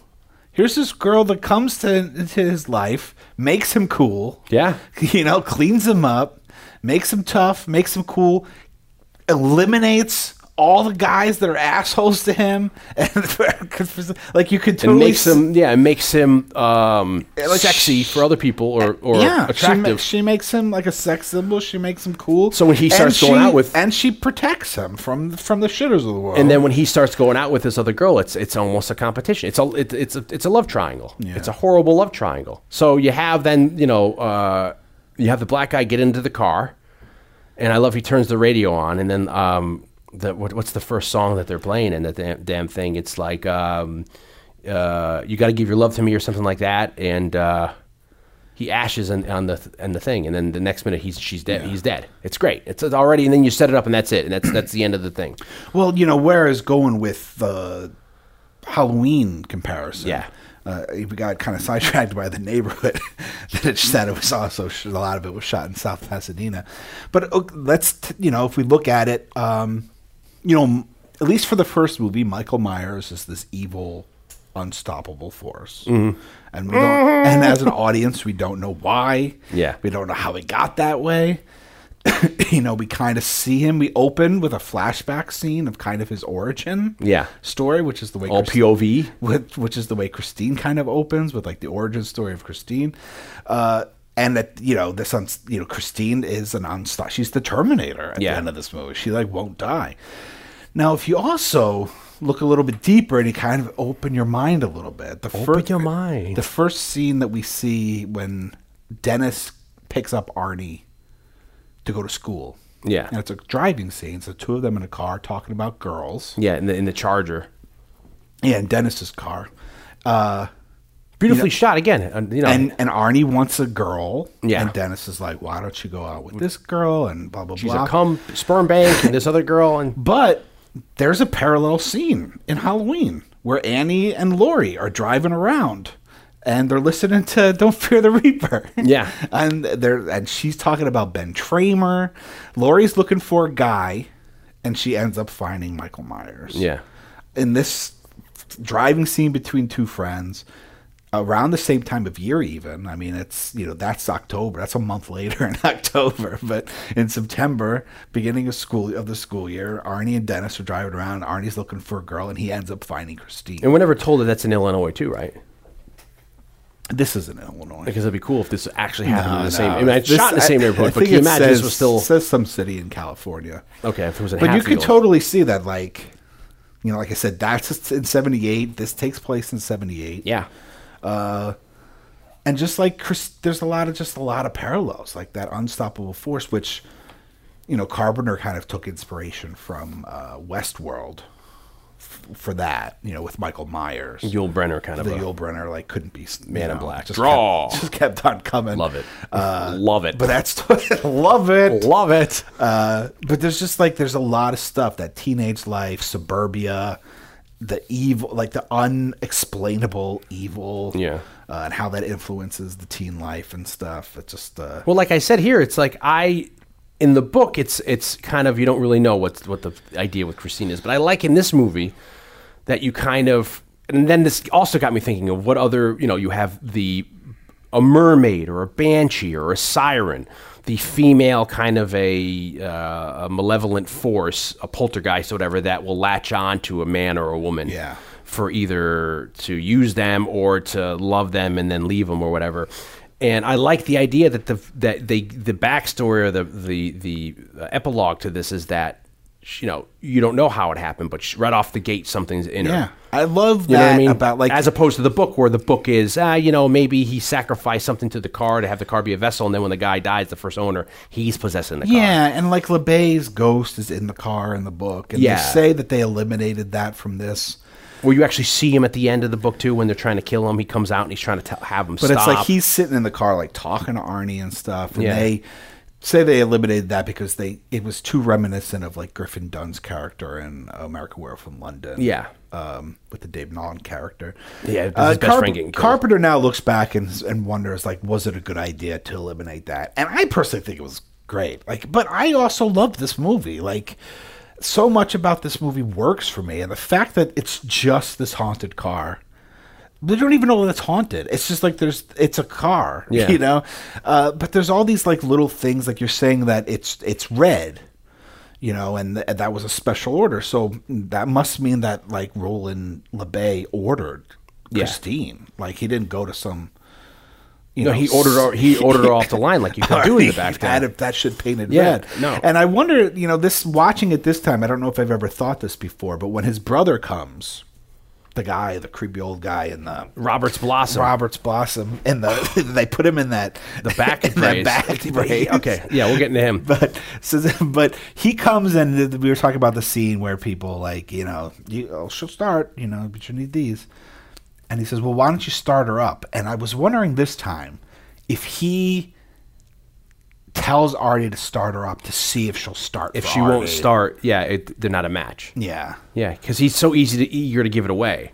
But Christine has to pick you almost. Yeah, yeah. You know, so he this must know time that. I was like, because the car doesn't look like it's any kind of condition to start. Yeah. I mean, I'm like, this time around, I'm like, he wants her to start it, so to see if Christine. Well, because him. he alludes to that. Roberts Blossom says that too. You know, you're stupider. I forget what. I Well, wish he I knew says the lines. to Dennis, but yeah, Yeah, what I'm saying to Dennis. He goes, "You're stupider He's than like, you think." if Artie never would have bought the car if he knew that somebody died in it. He's Yeah. like, well then, you don't know your friend very well. Yeah, Like, and you're I've stupider seen than that you look or or whatever. My brother had that look. When it Yeah. came to Christine. Oh, Roberts Blossom, amazing character actor, New Haven's own. There's a lot born. of great character actors. Yeah, in the this whole movie's movie. full of people. Roberts Blossom, born 1924, died 2011. He was a film actor, television actor, stage actor. Born in New Haven, grew up in Cleveland and Shaker Heights, Ohio, which I think is where maybe Paul Newman's from. He became an actor. He went to school for psychology. He came to New York, and he, interesting enough, between acting jobs, made money by waiting tables and then bundling feathers together and making hats. But he also practiced a disputed form of therapy called Dianetics in the 50s. Interesting. Very early on. He is in, for people most notably, he is the old man in Home Alone. He is in, for me, a very, very powerful role in Escape from Alcatraz. He's the poet who ends up the painter who ends up cutting his fingers off. And he plays in 1974 Ed Gein in a movie called Deranged, which I'd never seen. Oh yeah, I never put two and two together on that one. Yeah, Yeah, and It's actually that movie's not specifically. It's inspired by Ed Gein. yeah, But he's not playing specifically Ed Gein. But of the movies inspired by Ed Gein in that period, which is you got 60, you got Psycho, 73, you have Texas Chainsaw Yeah. Massacre. Deranged is the story that's most accurate, even though I don't think he's playing Gein. yeah. I've seen that movie a million times. But I've never seen it. And as soon as you said that, I pictured it. I was like, oh yeah, that is him in that movie. And I find him to be such a great character actor, and he's just got that. You see him in Home Alone. He does that weird thing with his mouth, Yeah. and him having a full beard and being really gaunt looking, and you could tell he just knows his craft so well. And I had an affinity for him. Going back to my love for Clint Eastwood in Escape from Alcatraz, because he has such an amazing and emotional part in that. Sure. And then knowing him from Home Alone, and then seeing him in here, and I completely forgot since He's I haven't seen this also movie in 21. Doc Hollywood. Yes, with he Michael is. J. Fox, Yeah. and he's from a favorite of mine, The Quick and the Dead. Yeah, that's his last film role, The Quick and the Yeah. Dead, I think it was. And in just the two scenes he's in, just for me, he steals the show. He's just so good. Like, he's so believable with the looks he gives people, the reactions, what he says about his brother. It's so haunting that, that is, and you're almost like, it almost made me think, like, is there a brother or is it him? Yeah, yeah. You know what I mean? Like, he's talking about, like, the daughter died in the car. Well, yeah, he's You know? great. And he's like, and I never said anything until what's her face. And Yeah, he's then like, he's like, I had her give It's her the his car. wife. Yeah, for decency, and then and she came back. I love that he's 3 all weeks like later. crusty and dirty, and he's got that back brace and he's got on. a walk. You look at he has a walk that he kind of like pops when he walks, and it's just for me, if you didn't have a guy like that in that kind of a role Yeah. as It eccentric, would be and cartoonish. yeah, and it wouldn't be believable, and But he wouldn't sell it. But it kind of grounds his performance. Grounds the movie in a kind of reality. Yeah. That because this movie is so kind of like out there in terms of, it's such like a weird idea. It wouldn't play right if you didn't that have you the right. need somebody. He's like Wilford Brimley in The Thing. Yeah. You think he's a nut to begin with, but you don't realize that, like, in Roberts Blossom's point of view, this probably destroyed his family's life, and he looks like a kook. Yeah, yeah. But he's actually this. He's had. But this, he's so good that. which I think he all brought to himself. I bet you he brought all that. Oh, wow. I mean, I'm sure they told him to wear the brace. The but- brace, I think, is yeah. in the book. Yeah, I because think- that's the original person had a back brace. Because Yeah, and then Arnie ends up wearing a back because brace. in the book. he hurts himself fixing the car up. So but the, he's ba- but so the Arnie's, back brace is probably in it, but like you need somebody with enough like gravitas to like anchor this movie in a reality. Yeah. To make an audience buy it. Yeah. Like it's such a weird, like outlandish idea that you need the guy that's kind of like the impetus of the story. Yeah. needs to be somebody that you buy so strongly that you're willing to go on this crazy ride. Yeah. And he fucking nails it. Yeah, and in the That's two George scenes, LeBay. he just completely sells it. And it's like this haunting. He's the one who tells you this haunting backstory about the car, and then that I think he also gives the first inkling that something's up with the car. Well, he's where also the only guy that has the unflattering job of delivering exposition. yeah, But because the exposition is so creepy and he's so good at it, like it Yeah. doesn't feel He like looks like a creep. exposition. Yeah, It's yeah. you're almost at the edge of your seat. oh my God, who's this guy? And he knows. I think he knows what he's doing here. He knows what he's getting rid of. And like you said, I think the cars. It looks like Well, he's the been sitting there. moment he says like, well, he got, and it's the only time I stepped in and out of decency, told him to get rid of the car. But Christine came back 3 weeks later. yeah. And then you're like, what the fuck? He's like, what do you mean came back? But like that line, and then then his look. Yeah. When he says, "What do you mean came back?" He goes.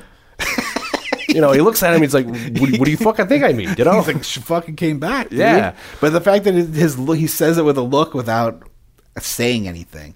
And then It's like literally like chills. Yeah. When he's like, and then she came back 3 weeks later because it's like he throws it out there. Yeah, like of this is- course she did. Like Yeah. this is the story. I'm not. It doesn't. It's not like believe. Like, would you listen to this? That car came. It's like it's just part of the. Yeah, this is expected. This is his life that he's had to deal with. It's ruined his whole family because he said his brother had it. The brother was the first owner, special ordered it. He cared more about anything than the car. He'd drive around, listen to that music, hopped His up. daughter died in the back car. of Now it? in the book, it says it's supposed to be rumored that the daughter chokes on a hamburger, and at first you find out she chokes on a hamburger in the car, but then it's supposedly rumored that while she's choking on the hamburger, Roland puts her into the car to die in the car. Yeah. Almost like That's he's like a offering the sacrifice. car, sacrifice. So that's why we don't know if the car is a vessel to something else or what the hell. And then his wife dies in the car of monoxide poisoning, and then Blossom tells that his brother does it too. Doesn't he say about the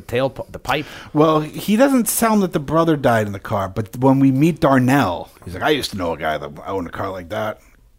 No, you think it's the same? You think he's Darnell? talking about he knows LeBay. So you think he knew that he said it because then who the mother? Did the mother? Then the goes out to mother get the says drivers? when we The went per- to register the Yeah. car, they told us that the previous owner died in the car, and that's when Dennis goes back to George LeBay and says like, "What are you doing? Like Arnie never would have bought. That's not the exchange. Yeah. Arnie never would have bought the car. He thought somebody died in it. So what's the psychology on the car then? Why would the car want to kill its owner unless the owner's doing it himself? The car you think would want the owner to stay alive. I don't know. Maybe he killed him. Maybe he killed himself. Yeah. He died in the car, took it on exhaust fumes. Doesn't George LeBay say he ran the hose from? Yeah, that's what I meant. He put the hose in. He did. It was a completely. So that is just horrifying. And then the idea that the car has been sitting there for how long, waiting. Well, for I a new- wonder if this is going to be a completely weird tangent that I just kind of thought of. Do you remember the Dario Argento Masters of Horror of Jennifer, which was based on a short comic from Creepy Comics that was drawn by Barry? Is that Argento? Bernie Wrightson. Yeah, Argento directed the version of Steven Weber? Jennifer. I thought he Steven directed Weber. it.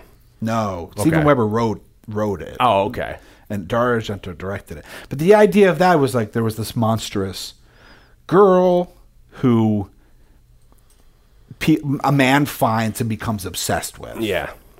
And then it ends up being like cyclical. Like that person goes out and says like, I can't take it anymore. You've ruined my life. I'm going to kill her. Yeah, and then someone intervenes. And then somebody saves the her. The hunter saves her, and then he becomes stuck with her. I wonder if it was like that Roland LeBay like couldn't do it anymore.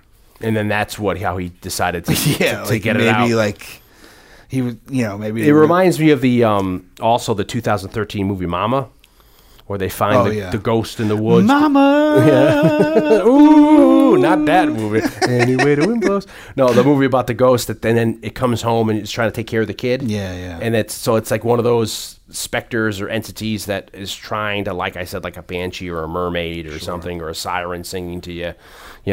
So moving on. Yeah, he picks up the car. The car is a Plymouth 1958 Fury. Amazing Chrysler. It's a Mopar. Mopar means motor parts.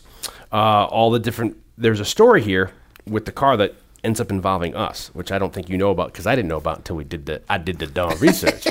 But so Well, tell me all about it. I'm going to tell you. So sit down, kids, and open your books to 372.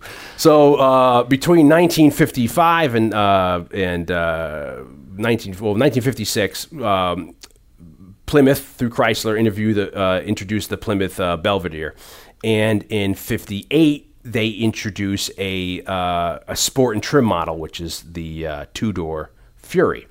Now in this movie. This is actually they use two different models in it. They use a Fury, they use a Savoy, and they use a Belvedere. Mm-hmm. The Fury, like I said before, only came in buckskin beige and an anodized gold kind of trim, but they use silver trim in this. So the last Plymouth, sadly, to roll off the line was 2001 because Plymouth kind of went up and Chrysler now became is now the whole thing. What's interesting is that the fins at the time, the biggest fins say for a Cadillac is 59 of the biggest fins. So you have fins are big here, but then the car ends up going forward. They lose the fins like in the early 60s. And this car becomes something in the 60s and 70s, which is highly favored by police, a Fury. It's funny that Dean Stanton in the movie is driving a 77 Fury. The same car, because that's a cop model. Dodge had the Monacos. Yeah. Plymouth had the Furies. So in the late 70s, they end up having a Super Fury, is a kind of car, a model of this kind of car, and all the Mopar being like all the people in the Dodge, Chrysler, Imperial family, they would all share similar body types. Yeah. So. In the 80s, they came out with a version of this, and they had the Fifth Avenue. And the Fifth Avenue came out in 87, and the Fifth Avenue came out to 89. And that was my first car. I had a Chrysler Fifth Avenue that you drove in when we first met in college, which was also a very popular police cruiser. The Grand Fury was. There was a Diplomat, the Grand Fury was the body, but my Chrysler Fifth Avenue was a descendant of Christine. Was a descendant of Christine. Now, if you remember in my car, the dash lights were green. They had that really haunting 40s kind of green look, which is the same green that her thing is too. Yeah. In the book, they talk about Christine having a hydromatic... systematic. Systematic. Grease lightning. It's a hydromatic shift. But the Fury actually had a torque flight shift, which means it was a push-button shift that's on the dash. Yeah. As opposed to the tree, which meaning the driver's steering wheel column is where you have the shift. So so the book is wrong having it being a hydromatic because that's a GM product. Chrysler had the torque flight. And also another thing with these cars is the Furies had the door locks on the door handle, but in the movie, if you look, the door locks are on the side by the window, which is where a Savoy or the Belvedere had those. Because the Belvedere basically was like a four-door, like a station wagon, and then they made it into a coupe. So in the book, they say Christine is a four-door Fury, but they didn't come out with a four-door Fury until 59.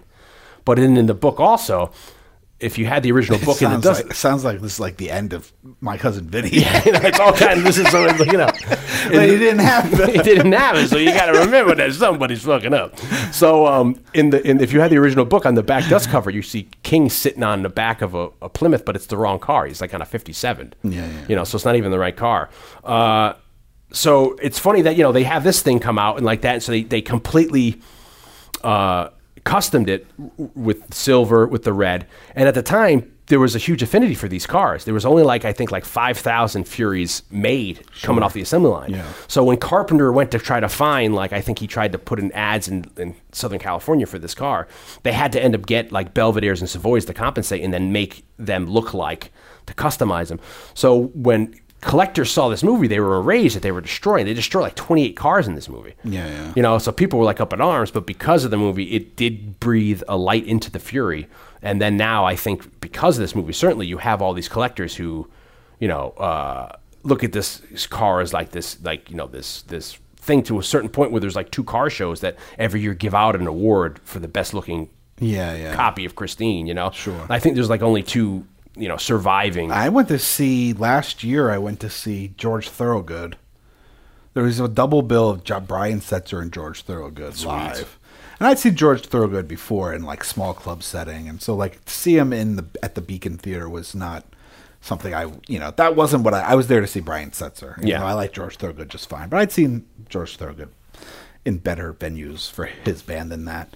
But parked outside was Christine. Really? With the black, like, tint out windows and stuff I like think that? So yeah, I think I have a picture on my phone. I might, if I still have it. Yes. maybe we'll post. You posted it as one of the extras in it. So it's just very funny that the Fury ends up having this whole life of its own and then becoming like a cop car. And, I'm sure Motorheads know that Harry Dean Stanton's driving a modern 78 Fury in it, and that was a undercover or as well as a RMP and a radio black and white car. Sure. Of the day, Fury, Super Furies, Monacos, like I said, all those kind of models into the 80s. Yeah, and we just recently lost Harry Dean Stanton. Yeah. And he's got a little bit of a thankless part in this movie. I mean, really, like, you could cut Junkins out of this movie. Yeah, completely. He doesn't really do anything other than, I guess, fulfill, like, the audience's probably need to think that there's some kind of police involvement, investigation and it ratchets happening. up the tension on Arnie in the audience realizing that the police are kind of onto him, asking about, like, I heard your car was pretty wrecked. I can't see any holes in the body here, where he's like saying that kind of thing, all that kind of stuff, or like, or him getting really pissy with him, and there's a lot of deleted scenes that you can see on, like, the Blu-ray, which we'll put into the extras on this and other stuff. About 20 scenes. But I would say, other than Roberts Blossom, talking about him like practically stealing the show, the other person that really steals the show, which we brought up, is Robert Prosky. We brought up Robert Prosky 3 weeks ago because we were talking about maybe in the Jason Voorhees, Jason Lives cast, we were talking about Gremlins 2, and I said I think Christopher Lee plays the creature feature guy. And you go, no, I think that's the guy who plays Darnell. Oh yeah, and then we got into the story about your friend who I met recently, who we were going to be a creature feature. That was that story. But Robert Prosky is a guy who, like Gremlins 2, I know him from Hoffa. He's in Thief. He's Last in Action Hero, right? Yeah, he's in Mrs. Doubtfire, Last Action Hero. Great character actor. In this movie, he especially is.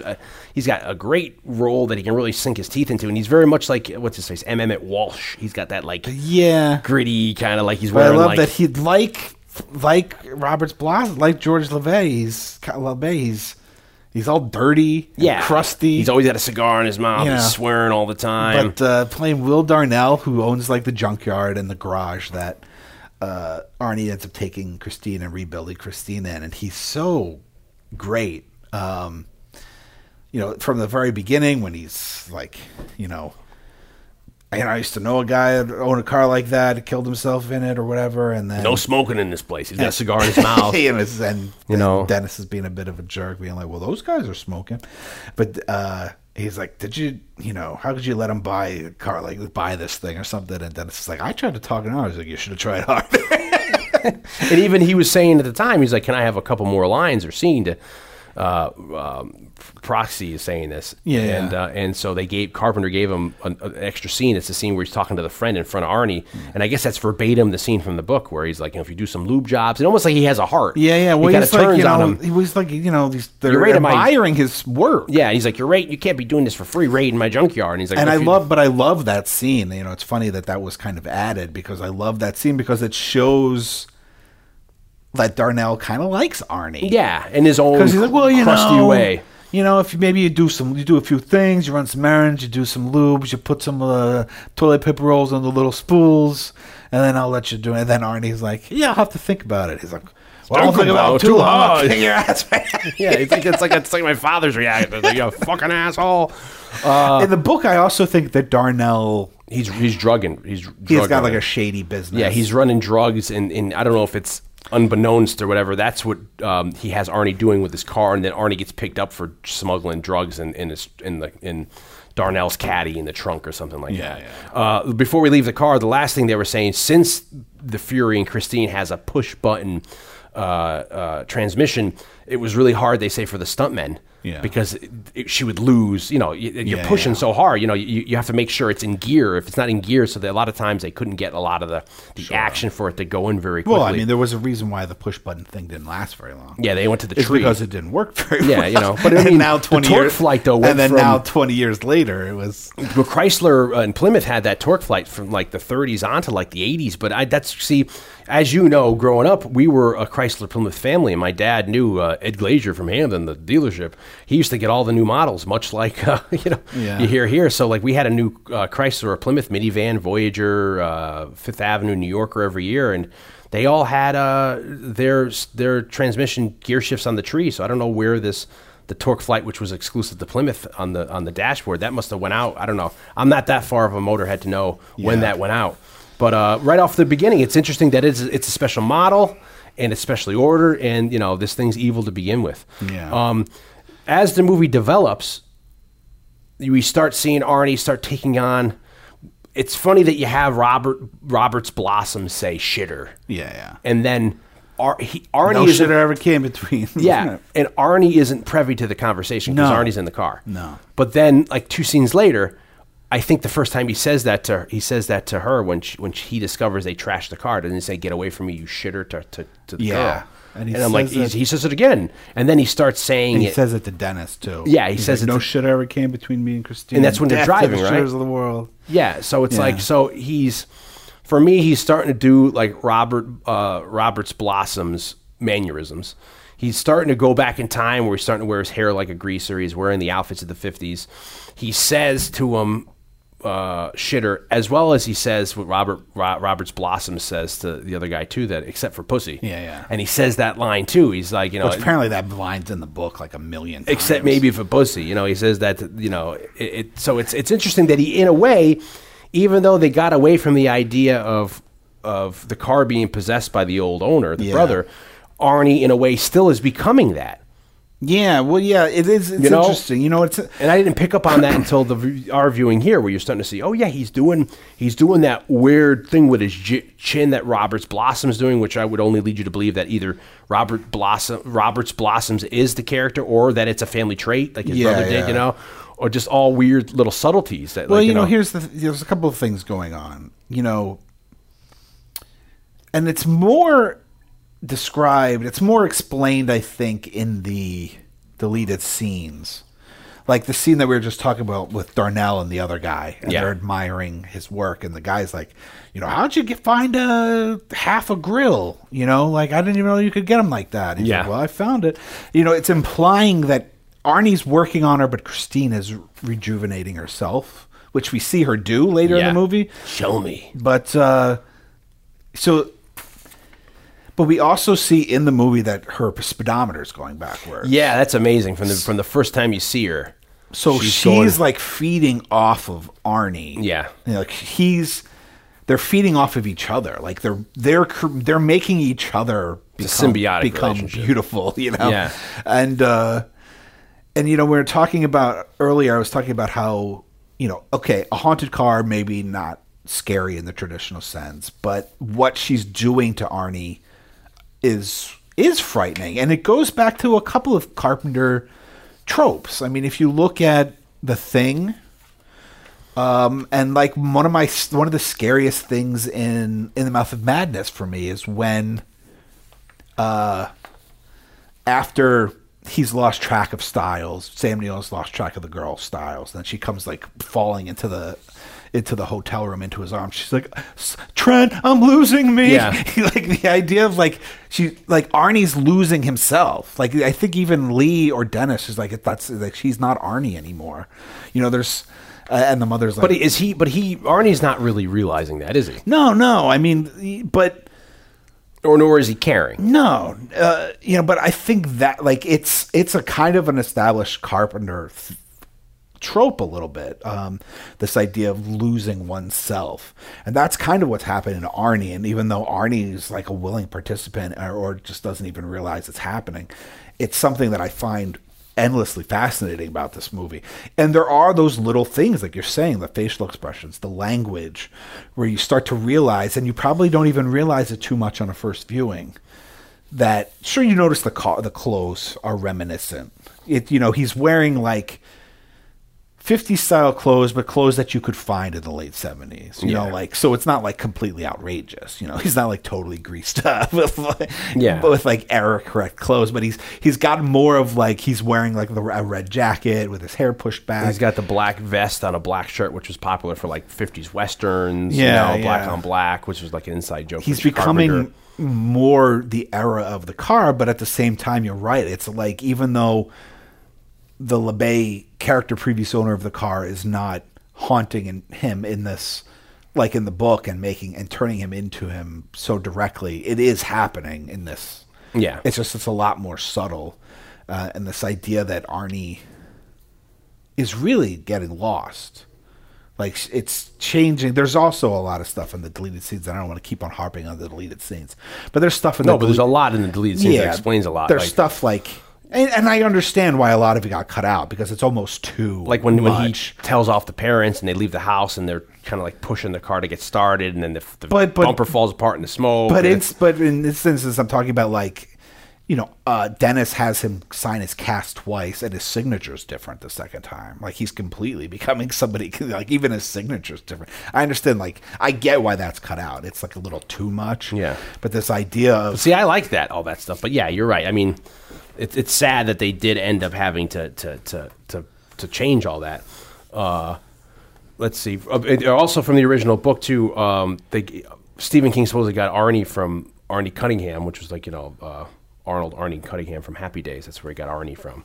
Arnold and then Richie Cunningham. Yeah, combine the Happy Days and thing. There you go. You get that there too. And then also a lot of the cars in the movie become like either like Mopars, the Motor Parts Chrysler, because in the book, what's his friend's name? I keep forgetting. Arnie's friend, Dennis. Dennis drives in the book a Duster, but in this movie he's got a Dodge Charger, you know, of the era. The other thing I like about this is the idea of Christine talking through the songs. Yeah, I think you know, it's not every instance with the song. Sometimes the song is just maybe used for a little irony or a little punctuation, like. But at the same time, there are a lot of instances where the Carpenter's choices of rock and roll songs for the movie do, in a lot of instances, act like Christine's voice. Yeah, you know, keep Much on knocking, like but you can't come Bumblebee in. in the Yeah, I know, which is kind of like silly, but that's why it's like it gets a little silly. But here, I think it's very effective, where you have, you know, they're using Little Richard. You keep on knocking, but you can't come in. You use Dion. Dion and the Belmonts. I wonder why. Yeah, you know, well, there's the.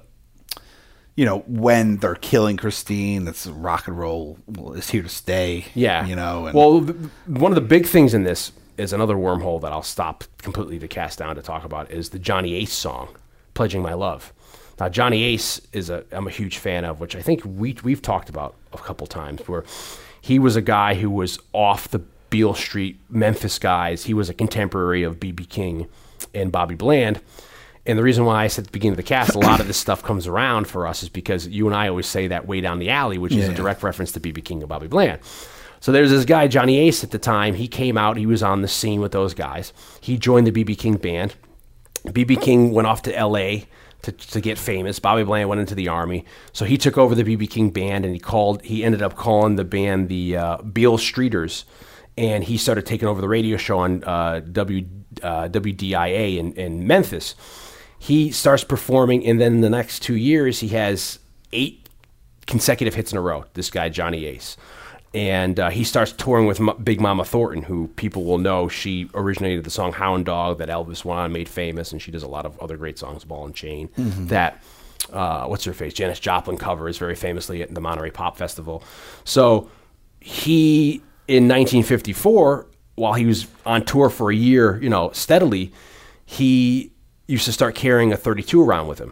And it was one of the things when they were on the Chicklin circuit, he'd hang out the window and he'd shoot the road signs with the 22 or 32, the speculation on what kind of a revolver it was. So Christmas Day, 1954, they're in Houston, Texas, at some Houston auditorium in between concerts, and they're bored.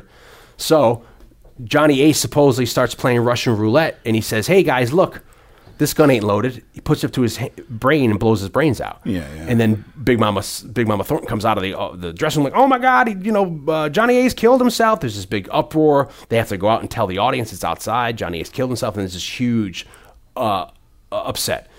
Next, posthumously, in like January of 1955, they release Pledging My Love, which is this "Forever, my darling, my love will be true," and it sells like hotcakes. Much like a couple of years before when Hank Williams Sr. died, the songs that came out posthumously sold like hotcakes, which is really sad. Yeah. So there's this woman at the time, Veretta Dillard. She writes in '55 this song called "Johnny Has Gone," and that's the first song of these teen tragedies that we know, like "Leader of the Pack" or what's that song, Pearl Jam, "Last Kiss." Well, where can my baby be? You know, all these '50s teen tragedies, like "Around Dead Man's Curve" might be, you know, like a Beach Boys song, but I find it so tragic that this guy only recorded like 19 songs. Yeah. Blew his brains out. And it's so haunting, especially all his that sound he has. Yeah, and this song, Pledge of My Love. So when at the beginning, I think it's the first time you hear the song is when after the scene where Darnell and his friend give him some shit, he gets in his car and he's like so fed up and he turns the car on and it's her saying, you know, forever I'm pledging my love, and he's holding on to her, and it's so. And I wonder, that's the reason I just went through the whole biography of him is because it's such a tragedy of what happened to him. It's so haunting that it's almost completely apropos to have this tragic kind of thing. And then at the end of this movie, right before they start, when Arnie's killed, the song comes back on again when he's trying to go after the girl, and then they start running him over. And then that, you know, the rock and roll is here to stay comes on and all that kind of thing. So it's very what frightening. plays when Arnie dies? There's a song there. That might be Pledge My Love then. Yeah. Because Pledging My Love comes up twice. And the first time when after Darnell There's and them. the part where Arnie's kind of dying and he touches Christine's vag. Yeah. The V. The V, the upside, and then the V vag on the hood. And I just found that so funny that you know, well, it's interesting the not way funny but ironic that all this. Well, the way he uses music is interesting because, you know, Christine and Arnie is all 50s music. Yeah. You know, Dennis's music is like contemporary covers of 50s music. Yeah, to the point where they had when they do the transition from the 50s, when they find like the dead Buddy Holly to the Not Fade Away. Yeah, and then it and that's goes great. to like a 70s version. And then one of my favorite shots in the whole movie, and it's such like a Carpenter thing, and it's just like to put a stamp on like the way Carpenter is, you know, like nobody else would have done this shot. It's when Dennis drops Arnie off. And Arnie gives the speech about like, what is it about that car? And Arnie's like, you got to find another charity besides me and Christine. He's like, what is it about that car? He's like, it's the first time I ever found something that was uglier than me. Yeah. And I can fix her up. And he's like, you're not ugly. And then the mom comes out and he's like, you better bust out of here. You don't want to be around for this. And then Arnie gets out and then Dennis drives away. And there's like 4 seconds of the camera on the hood of the car facing Dennis driving away to Bonnie Raitt cover of Runaway. Yeah.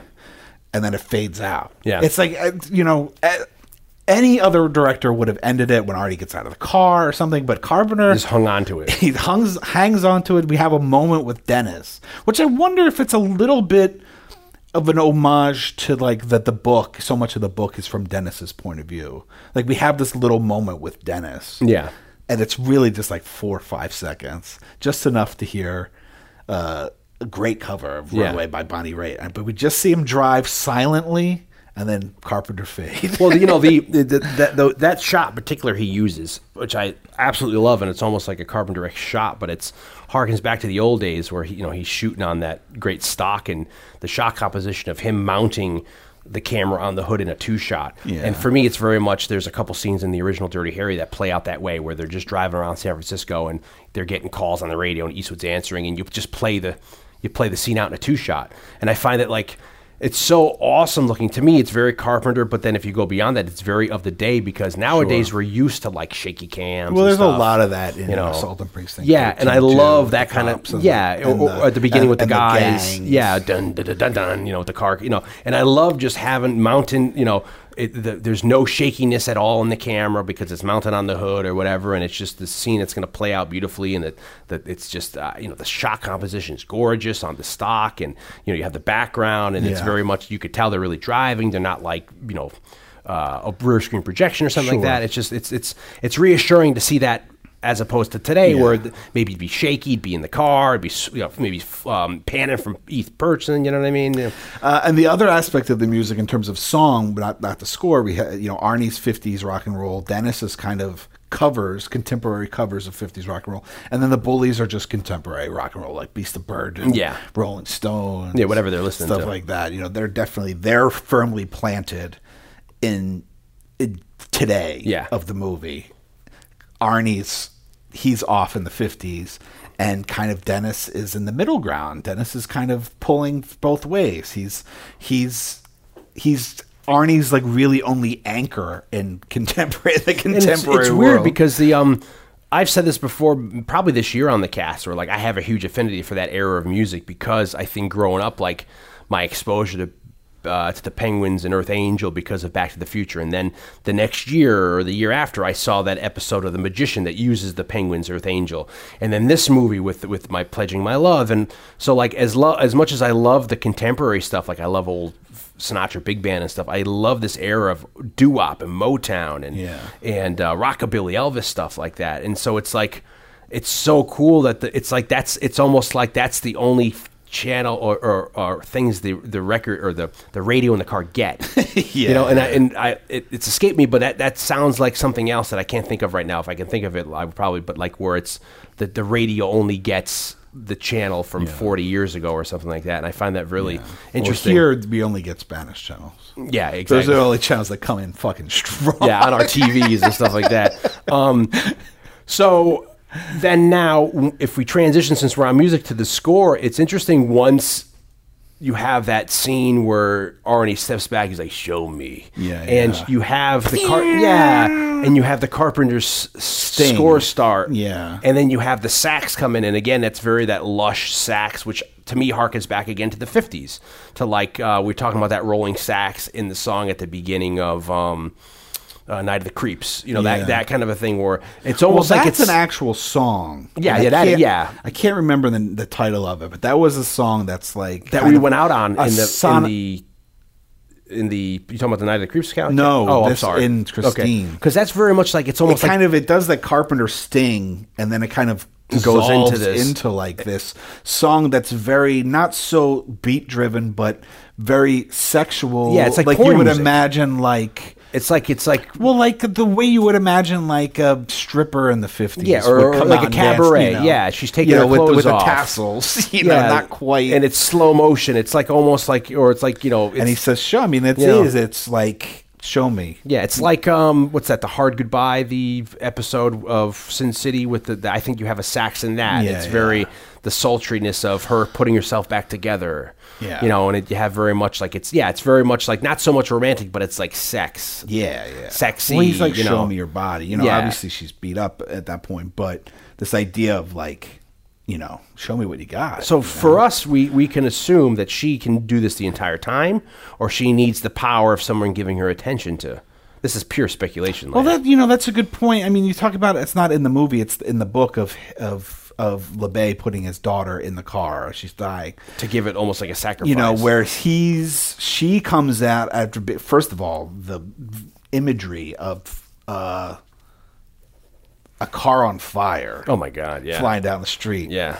That whole scene where she goes after him, and then like I get a hard on for car movies where like you see when they stop at the gas station and they're waiting for her to come, and that stunt driver takes the fucking Fuhrer around the corner, and I'm getting the hair on my arms are standing up.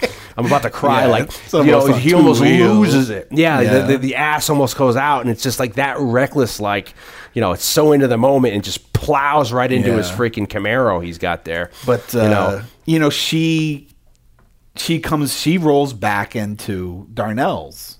Yeah. By herself. Yeah. Because there's this question of the dark windows of like, is Arnie driving? Well, see, let's hold off on that, but keep going. What you're saying. But she comes in and she's all burnt up. Yeah, and clearly, love it. But clearly she puts herself back together because when they show up the next day, she's fine. But I never thought about it, and it wasn't until you brought up the aspect of the book. It's like I wonder if she needs Darnell to die in the car for her to. Oh yeah, the idea of she's looking better. That's interesting because Darnell sits in her. I don't know why he would get into. I don't know. Like she's a hot car.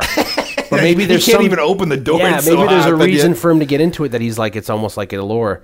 This is not an avenue I want to explore too much because this is a plot of something I've written. Yeah. But I like the idea of that the. But then she didn't kill anybody when Arnie said "show me." So I mean, it's all but he was building her. It's all speculative. Yeah, but she's completely trashed. Yeah. When he burns her alive. So that's So since we're here, we can go over the bridge on that. When I was little, I remember like watching this with my dad, and that was the big thing. Was for me, and I feel like audiences back then it was a given that it was the car by itself. When every time you see the blacked out window, she's autonomous, she's a sentient being, she's going on her own, and then the reveal at the end of the movie that he's in the car. Yeah. I didn't remember the shot of him in the car, like the blue light. And yeah, like the bags under his eye. I only remembered him coming through the windshield, and then for me, my friends or my that father, almost would have been a better reveal. That's how I remembered. Yeah, it. to not show him in the car, but then when she crashes, see Arnie fall out. So I always thought, like, wait, what? He's in it. So that's what I always thought. All these years was a big reveal, and the twist was, oh my God, has he been in the car the entire time? Yeah, we just said, like you said, that he's clearly, I guess, not in the car when Darnell gets over there, but he could have just got out and hid. But yeah, but it's a long, but it's a long shot. It's a stretch. But it to me, it was always the question was that led you to think was he in the car the entire time? She was going after the bullies. Yeah, and it was like, come on for the ride. I'm going to show you what I can do. By that, or this time around, was it only at the end? Like for when I was little, I always thought that it was a reveal that, oh no, it's her by herself, but at the end when he comes, he's there. Yeah, so was he there the whole time? But then when I watched it this time around, I kind of felt that maybe he was in the car the whole time. Yeah. So I don't know. Yeah, I don't even know if I'm forming a question. It is a little bit of an unanswered question, but because I think he hates them so much, he would be like, sure, let's go get them. But during the Darnell death, it proves that she's not in the car. It's kind of like it'd be a big stretch to think that Arnie drove her back, got out of the car, left in the time without Darnell seeing. Because you would think because he knows. Let's talk complete speculation. Arnie must from the outset know something's going on. He knows that she's alive. He knows she can fix herself. He's talking to her or whatever. Yeah. He is not surprised at all when Harry Dean Stanton says these guys have been murdered. He's like, good, fuck them. Yeah, you know? So I would think he knew already. That's why he's a suspect. He's not telling anybody stuff. He's being, and, is he doing all that body work like Harry Dean Stanton said in a night? The car's completely totaled. Yeah. So he must know from the outset that she's fixing herself or that... I think we're overanalyzing this a little too much, but it's like these are the questions where it's like, at what point is he egging her on to do this? Like he's enjoying it, Yeah. But at the same time, he's also he doesn't get the girl until he gets the image from Christine, and Christine, like you said, embodies him to change his image, become. Have confidence, have an ego, takes his glasses off, has a new look, and that gets what's her face, and then it's a big reveal, which I love the football on the scene. Dennis takes such a fucking hit. I mean, it's so real. That stuntman must have died. But that's such a great scene there. That whole sequence of, oh my God, he's bringing her here. No one knew that's such a reveal. Yeah. So he obviously still has girls on the mind to find her, unless she asked him out. I don't remember. No, I mean we don't see. He's not completely to Christine yet. We know that Dennis asks her out. And she says, "I can't." Yeah, because he's like, "Why?" He's like, "Because I have a date." And that date is Arnie. Yeah, but we don't know if we assume that he asked her out just because of convention. So he's not normal. Social he's not taking. It's not like he's not a mechophile. He's not taking the car with him. He's not marrying. They're having sex with the cars. But it's like he's still at that point into women, into girls. To the point where they go to the drive-in and he's at the drive-in and we have the scene where then Christine's getting jealous. I mean, I like how Carpenter's cutting back to the radio. Yeah. Like you're waiting for the radio to pop on, but the radio's almost her like looking at him. Yeah. Because it's her only form of communication. That's part of it. That's part of that. What I was saying, that the way that Carpenter we buy Christine as an actual character, a being in this movie, because of the way Carpenter treats it. And how he shoots it. And how he shoots it. Yeah. And everything. The language of cinema that he uses conveys to us frame composition that and all she that. has Yeah. a personality. Yeah. And that, it's a thing that you don't really think about when you watch it, because you shouldn't. You should be engrossed in the story.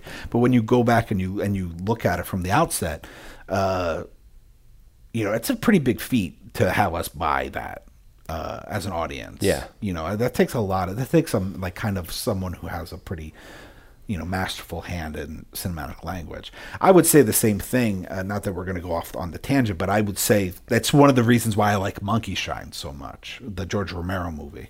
I think that's one of George Romero's most well-directed movies, because he manages to take this monkey, and often a puppet, not even a real monkey, and make it a very serious, real character in that movie.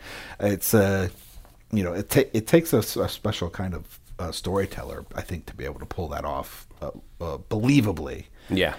Especially in a movie that's so, you have to suspend disbelief so much to get into it anyway. But yeah, all that stuff, the way he, all the stuff. With Arnie. Develop, and Arnie and Keith Gordon. Yeah. He's bringing a lot to the role. Yeah, he's bringing a lot to it. He even talks about when he played it, he would make notes in his script when he's talking to, he's looking at the car, he's touching the car, he's like, okay, it's a girl. What part of the girl am I touching? Yeah. When I touched Christine here, really doing getting into some method-y stuff to but really. It works because then you have this dichotomy of this love triangle between Arnie, the car, and the other girl. Yeah. And she starts to get jealous and she tries to kill it. And there's that time. I remember that when I was really little, all the lights go on and he's not almost he's not almost trying to help her. He is. And then when the guy in the book, it's a hitchhiker, but when the other dude pulls her out, give it a Heimek, he's like, get your hands off, and she, of course, rightfully so. Well, that's another great, I think, that's the beginning. Would he have let her die in the car? The beginning scene when the hood comes down on the guy's hand, and then that scene are the two most memorable scenes for me from when I was a kid. Yeah. The ones that really stuck in my mind. And it's partially that drive-in scene is totally Carpenter in terms of the reason why that's so memorable is the way he handles it. Not just the creepy bright light, but the fact that he shoots that from every angle he can, within the car. Yeah, they took the dash out. You can't get those shots without having. Yeah, and from above, she looks up right at the camera. It's like and you're looking down he's her shirt. She's trapped. It's like she's in her coffin. Yeah, the claustrophobia of her trapped in that car. Oh, when she's choking. Oh, I thought when you meant when they're making out. Yeah. Well, yeah, I mean, even that, but when she's choking, this idea of every angle is showing you that she's trapped inside this little box. Yeah. Really. The claustrophobia. Yeah, just made a real impact on me as a kid. I'm not on any kind of conscious level, but just that scene always stuck out. And when you watch it now, that's why. Yeah. Because he shoots it from all these angles and really kind of drives home this feeling of helplessness that she has. Yeah, and that was for me. It was the beginning on the assembly line, but then when the car became going after them, and I remember that was terrifying for me. The bully Moochie getting stuck, and then her just pushing herself. Yeah, through the and then you said small they space. used a bulldozer to push the car, and it was rubber. And what they did was they put what do you call that? Oh my God! The filter, with the steam. Why am I having a mind fuck here? The radiator. They put the radiator in the trunk so that it wouldn't explode and all that, for that car, And there's a guy who bought the car, who restored the car, who says inside the car it was all you had. There was no interior. It was just a plastic 5-point seatbelt with a racing car seat. They had a rollover bar and they had some wood struts to keep it positioned. That was it. And he bought the car, restored the car, and he found the license plate in the back trunk, and now that's one of the two surviving cars. Yeah. Because at the time, they were going to junk it, and the studio didn't want to just sell it to anybody because of liability. So somebody bought it supposedly for parts, and then he took it home on a flatbed and then restored it. Apparently, Carpenter was offered Christine at the end of the movie, but he didn't take it for some reason. Yeah, and they haven't done now because he came out with that video a month ago of 2017 of the video for the Christine song for his new album. The remake. Yeah, and he's driving around in it looking like some creeper. Yeah. Reba! He's in there with the big Man hat in and all Black. that. Yeah, and he's The guy at the end of Halloween 6. Yeah. Halloween 6. Or he looks like freaking Poltergeist 2. The God is in his holy temple. So yeah. So you get the bullies in it. The bullies are terrifying. That guy's a real dick, and they start going after him. You feel like a Carpenter bully or a King bully that they're not going to stop. So when he ends up they get their comeuppance. The scene where he goes after him and he kills at the gas station, that was a little longer scene. There's a little deleted trim stuff, like you said. Yeah. And the scene, once the car kills the first two guys, and then it comes out on fire. They poured rubbing cement all over the car, let that son of a bitch on fire, and went after it. That's just freaky. And then just that scene of him running down the road and it coming out after him. They said Carpenter, they used airport landing lights for the headlights. That's why they're so freaking bright of her car. And the drivers, they said it was really hard because they painted they didn't just use tinted windows, they painted the windows black. Yeah. Except for like a little over the driver's seat where where it would be. Yeah. So they can look out. So you can look out, yeah. So you don't have full vision. Yeah, you only have this, and they had that be like tinted, so it was very hard for them to see. And then what they were doing. And then in the case when the car's on fire, he's in a full like protective suit with a ventilator and everything. Yeah, and the car's on fire. And the car is really on fire. And it's on a side note, I remember maybe I guess we have no concept of time anymore, but a couple years ago they took I think it's a Malibu. Is it Ford who makes Malibu? But they took a modern Malibu, and they took a Malibu from like the late 50s, and they did a crash test with it. I'll have to put it as an extra in the cast, where they crashed both of them.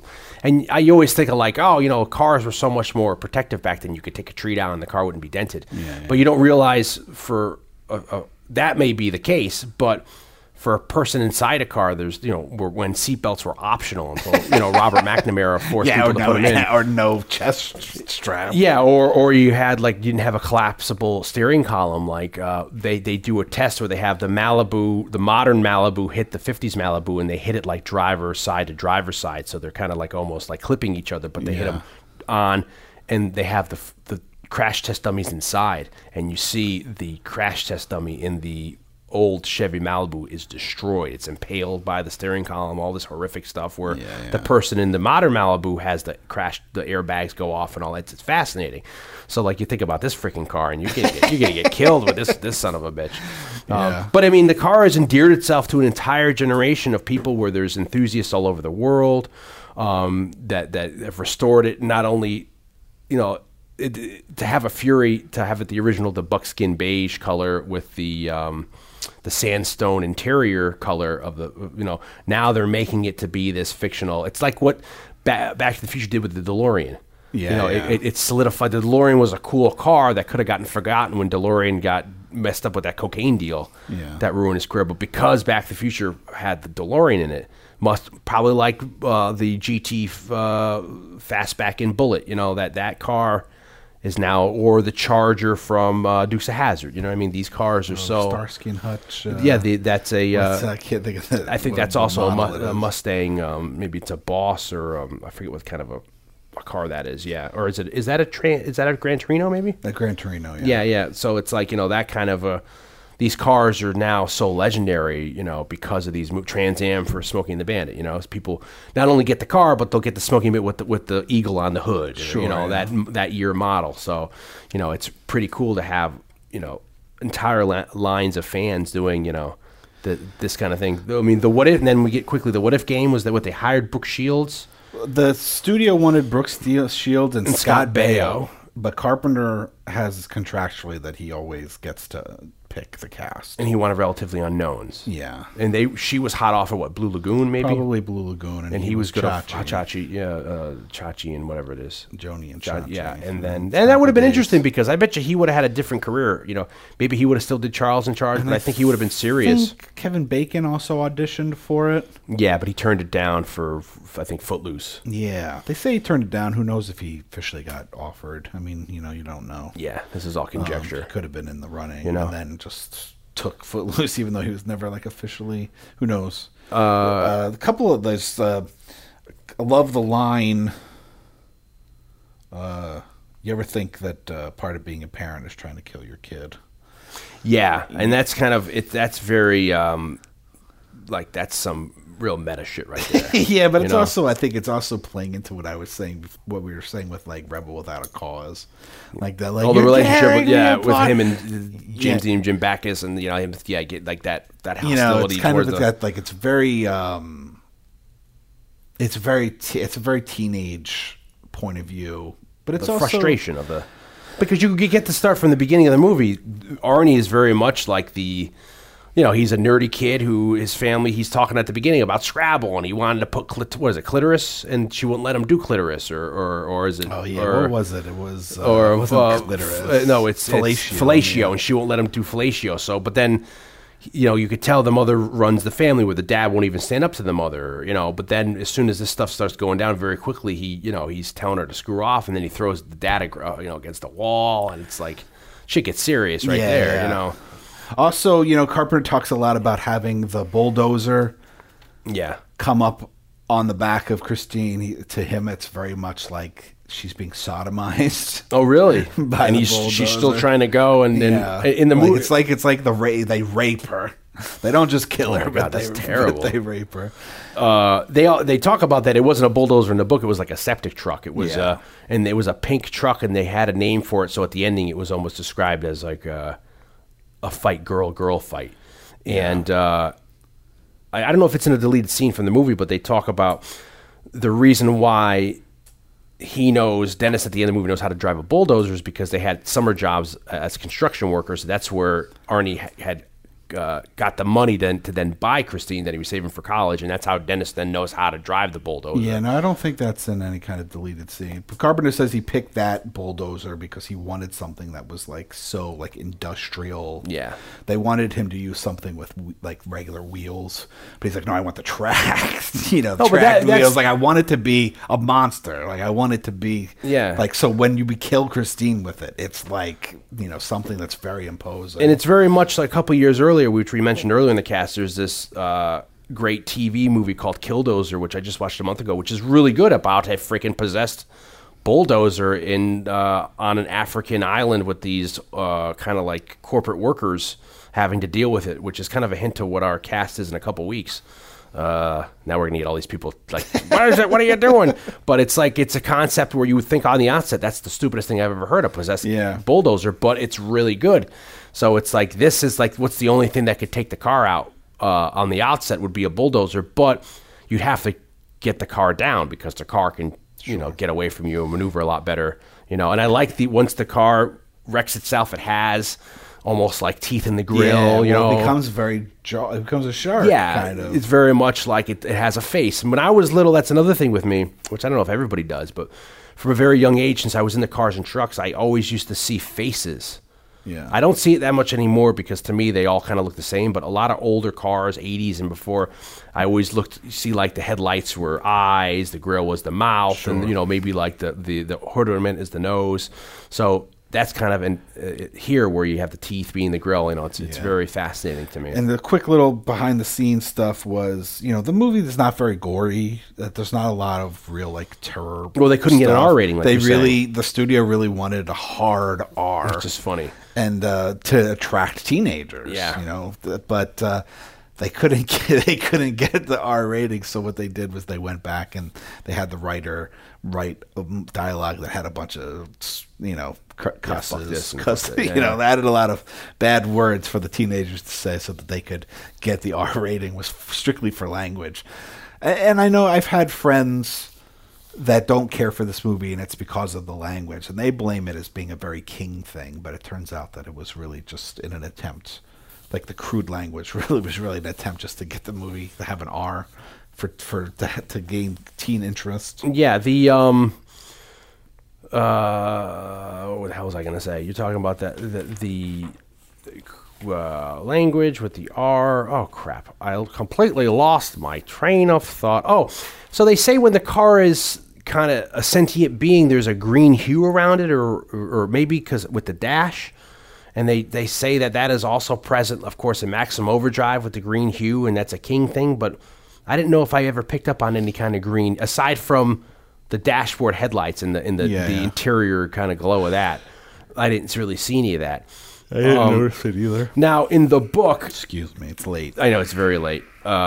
In the book, how they end up killing the car is they wait for a weekend where Arnie is going to visit a college with his mom. They leave on the road, and then Dennis and the girl lure the car to an area. They take the septic truck or whatever we said, and they destroy the car. And that's where they say in the book is the ghost of, not Roland, but what's the brother's name? George comes out, and he's yelling at them to stop. And then when they're finally able to destroy the car, it's dead. They find out the next morning that... Well, George is the Roberts Blossom character. Oh, so his ghost comes out? I don't know. I thought it's the ghost of Roland, the guy who's possessing the car. He's Roland. Yeah, his ghost appears in the book and is yelling them to stop. Like Dennis sees the ghost, the poltergeist, whatever it is. And then when they destroy the car, the next day they learn that Arnie and his mother were both killed on the highway in a car accident on their way back. And I don't know how Dennis is able to deduce this, but he learns that, I guess, once the car was destroyed, the ghost of Arnold appears and tries to take possession of Arnie and take over him, but Arnie rebels somehow, and they lose control of the car, and that's why they both die. So the postscript of the book is, the prologue is that they both go to college. Dennis and the girl who come together, they go their separate ways, as girls do, much like freaking Karate Kid.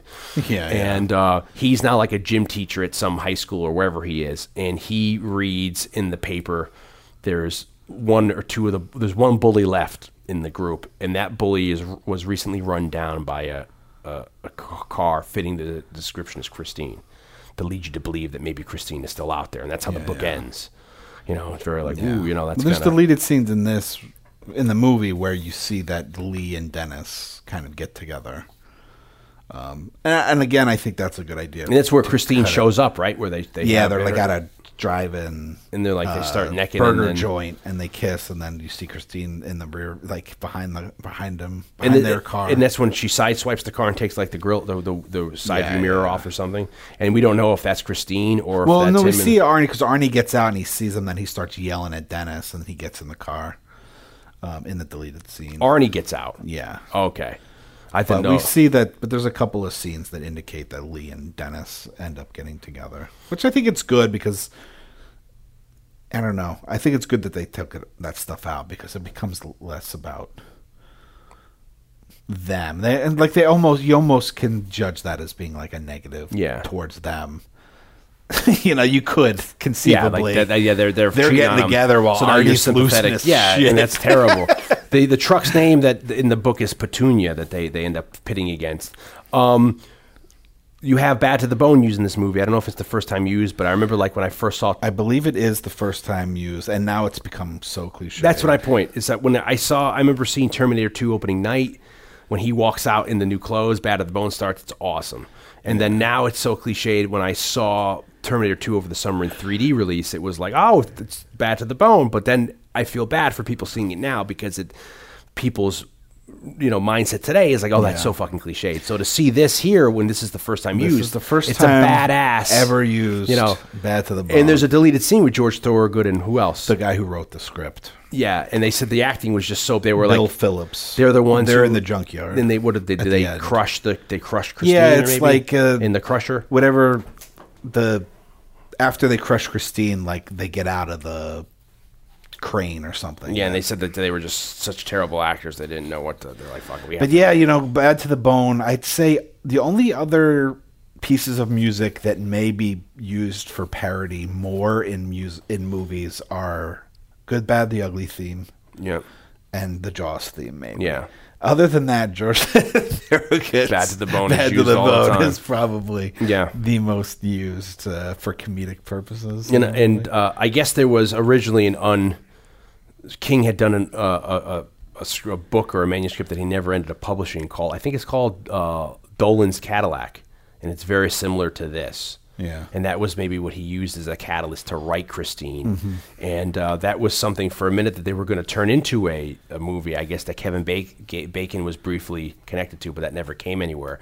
And that's another gripe that people have, people who are big critics of writing in King where they think that Christine should have been a short like The Mangler or like Trucks, or like sometimes they come back, because I guess it does supposedly drag on with, but I was fine. I don't with know it. if it's true. I had always heard that one of the main reasons why his films are so dense, language-wise, His books. His books. I'm sorry. Yeah, his books were so dense. I remember you telling me this too. It's because he was being paid by the word. Yeah, and that's true. If you get So he paid just by the wrote a word, shitload of words. yeah, you get into all these other psyches or backstories. I remember and all that. like an English teacher told us that one. Yeah. I don't know if it's true or not, but so that would be. It certainly sounds believable in the context of the time and all that kind of a thing, and if you're being paid for that, for that. But a lot of people have gripes with King, not people who are really into his work. If you're a fan of his,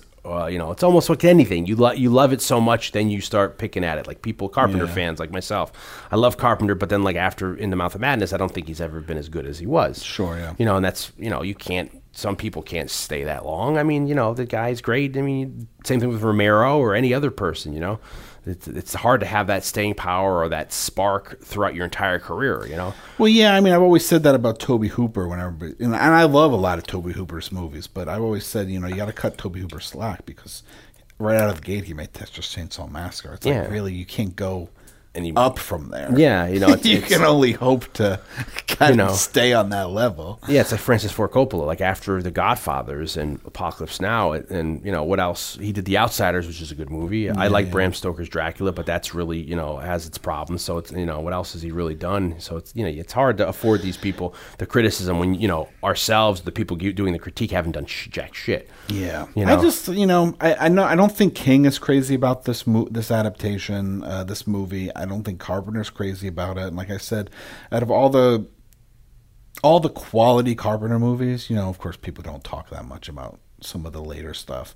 But out of like this time period, this is the one movie that I feel like gets neglected in terms of people talking about it and it's such a Carpenter movie and getting praised. You're right. It is completely waxed over, and I even forget about it sometimes. That is a John Carpenter film, or that is a Stephen King John Carpenter film. And it's certainly something that people forget, and there's no reason, because if you watch it, it does harken back to that era for me of Carpenter, of The Fog, of The Thing, John Carpenter's The Thing, of Escape from New York, of Assault on Precinct 13, where he has a cinema language, like a mise en scène that's very, to me, I never understood it growing up, but people could say you could tell a Hitchcock shot, you could tell a Kubrick shot, you could tell a Carpenter shot, and this movie is a complete example of that. There's stuff in it, like I said, that camera set up with the two of them, and it's mounted on the hood. That's or using 235 or whatever stock he uses in this movie to shoot the thing on. It's great. It's really, I feel like it's like the unsung hero of Carpenter movies. Yeah, and maybe and obviously it has its fans, but I just feel like, especially with this kind of resurgence, people have even come around on like Prince of Darkness. Yeah. But this movie still... It always has had its fans. And I don't think people shit on it, but I just don't think it... Nobody ever talks about it. I mean, it's always had its fans in the motor clubs. I've always heard of it. People, like I said, we've already established that people have a huge affinity for people, for the car and stuff, and they cite this movie. But aside from out of that, you don't really get this being cited as like as a horror movie or whatever. And it should get its due. So hopefully in a couple of years, I mean, I can remember 5 to 10 years ago, people were still shitting on Halloween 3, and that, and people like that when people were coming like, maybe you should give it a second viewing. Yeah, now it's everybody loves it. Yeah, now it's like the diamond in the rough. Like people never knew. Oh my God, did you realize? Yeah. So I just think it's also like it's a very like I said in the beginning, it's like it's his most like character driven. And like realized, from a lot of the movies, and they have a weird relationship because they never explain how Arnie and Dennis are friends. Because you would think, I mean, it's the perfect classical relationship, but you don't realize were they friends since childhood, and that's why they've because why is the hotshot football player who could stand up to the bully to a certain respect hanging out with the nerd? Again, that's a cliched kind of a thing, but a lot of times that in your teen melodrama, that's the relationship that you have the movie before where they come together. Yeah. You know, and then they develop that friendship because he's cheating off of him, or he needs him to get the girl, or it becomes the Cyrano de Bergerac, or tell me what to say to her, you know. Yeah. So in this movie, they don't explain why they're so tight, why he almost feels like he's a little brother to him, and then how sharply the relationship changes when Arnie just goes from 0 to 100 so quickly and becomes this. He becomes Robert's Blossom. Unfortunately, it's too late, but Dion and I have a story about a specific scene in this movie that maybe if we ever do a Christine part 2. Well, we're not gonna. We'll But we did a in film school. We had a because I was explaining it to my wife, which is funny enough. That in film school we had a I forget what class We had that a was directing for. class. It was directing film, and the assignment was to pick a scene where a dialogue scene with two characters. Yeah. And you shoot it the first time. You shoot it with like a stationary camera. Yeah. And then the second time is you shoot it with cut like it. multiple angles Yeah. and cut it. So I couldn't think of a scene. Dion picked. I was gonna say, do you remember what I did? Yeah, you did Heat. No, Yeah, you did. It was me and you. We did the diner scene from Heat. no, I did Requiem for a Heavyweight with Michael. Then Mike what did Morona. you shoot the Heat scene for? How did I shoot the Heat scene? We went for? to North, and you and I shot that diner scene. I did the one with Mike Morona where him and I play Jackie Gleason. He plays he plays Mickey Rooney. I play Jackie Gleason, and we have the scene together. Interesting, because you did another Heat scene, and I just assumed that's what that was for. But I do remember your Requiem for a Dream scene. That was in Requiem for a Heavyweight. That was Yeah, in Requiem for a your Heavyweight. because that was in your apartment. It was in your common room in your apartment in the New. We shot that because at first the legendary Mike Morona, from our friend from school that people will know from Home Alone and Pete and Pete, I don't think he was taking the scene seriously, but I gave him my fucking all because I'm acting in a scene with the legendary Mike Morona. By the end of it, he was yelling at me too. It was great. Yeah, and yeah. I pulled some tears out at the end of that scene. I do remember it now. I wonder what that Heat scene. Yeah, was you're right, for. because I don't even remember. I have a memory of the Heat scene, but I don't know where that is because I have everything. Well, anyway, so I couldn't think of a scene. Yeah. So I said to my roommate at the time, Dave Hastings, who we brought up at the head of this cast. and I said, "Can you think of a scene between two characters, a dialogue scene?" He's like, "Oh yeah, like there's a scene from Christine, and it's the scene. Don't you like beer? It's that New Year's Eve scene where they're driving, and the Death to the Shadows of the World 1979 scene, and so the scene ends up being me and Dave in Dave's van, Rich. Which was really odd because he had this giant van. Yeah, he had a conversion, one of those conversion vans that was like before minivans took over, the van that was popular at the time. But his was unfinished in the back. It was like a workman's van. Yeah. So he had like the two bench or the seats in the front. And then just like a chair in the back. Yeah, and then there was just no paneling, no nothing. It was the aluminum. You had to watch out because he had like nails and screws. Yeah. And Do you remember what was painted on the side? Was it a leprechaun or something? Silver Shamrock A from shamrock. Halloween 3. Oh, that was what the shamrock is? Yes, okay, yes. It was. He had silver shamrocks painted on the side. Yeah, and how many of his love for Halloween we would 3. go at 3 in the morning. We'd go for like a McDonald's run at the 24-hour McDonald's, and we'd all someone would be sitting shotgun, and 4 of us would be crouching on the back. He'd take the turn. We'd have to So hurry. we go to shoot the first time we shoot a stationary camera.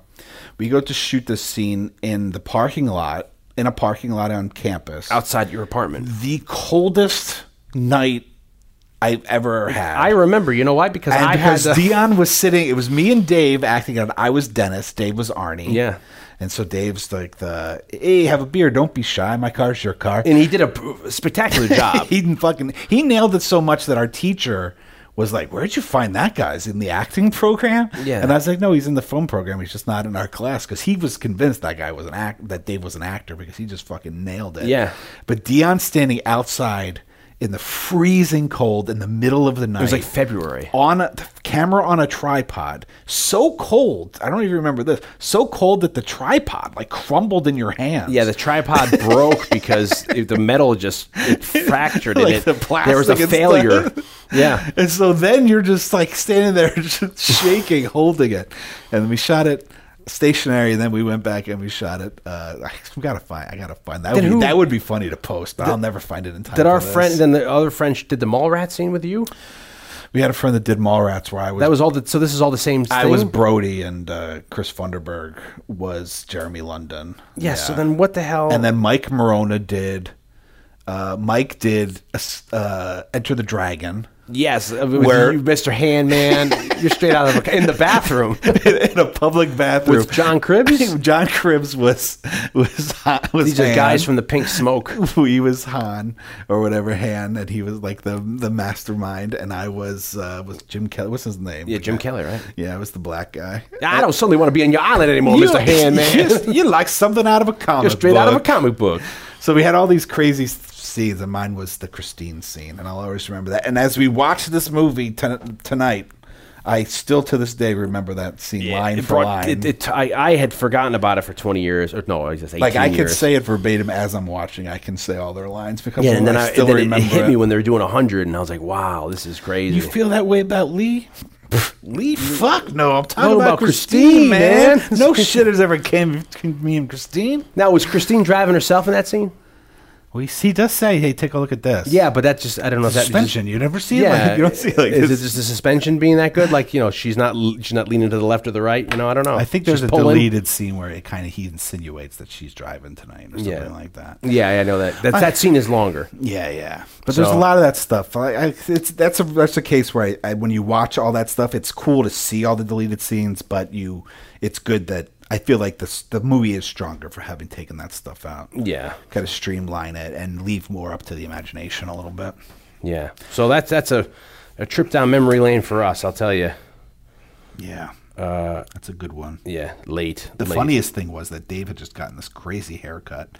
It looked like he had a lobotomy. It's like brain surgery. Oh, when he did the thing. When he did, so he just realized he was all hungover when we did it and unshaven. He looked like he was crazy. Yeah, It was it kinda- worked out well. It was I mean, kind of perfect casting. And because of, as we said at the head of this cast, that you both had kind of grown together, got close because of this movie. It was so apropos for him to, it was really him doing this tour de force. It was amazing. Yeah. So, but thank you very much for listening.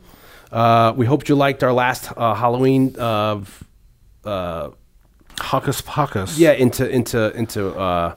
This is a bonus Halloween episode. One last one. We'll be back in 2 weeks again, getting back on. We have Going another way down the alley. We're going way down the alley to a personal favorite of mine. And we hope you like this. Let us know what you think. Check us out on Twitter. Check us out on Facebook. Spread the word. Get the word out on the street because people got to know what's going on here at Saturday Night Movie Sleepovers. And you always get us for free. So until next time. Later.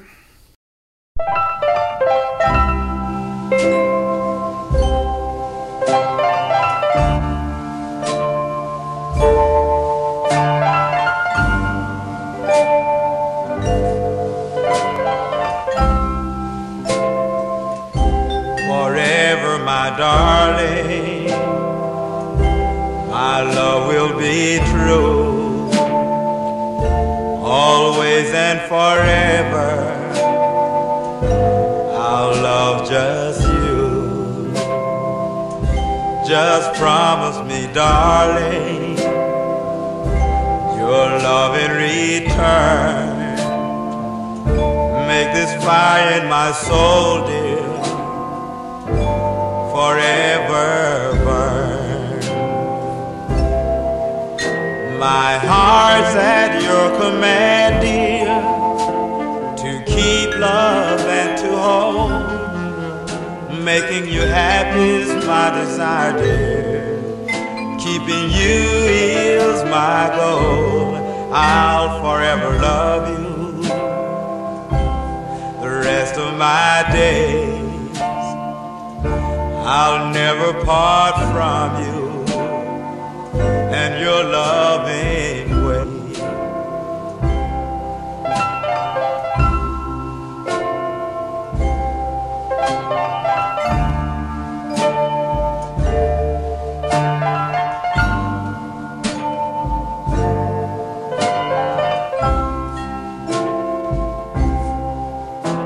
My heart's at your command, dear, to keep love and to hold. Making you happy is my desire, dear.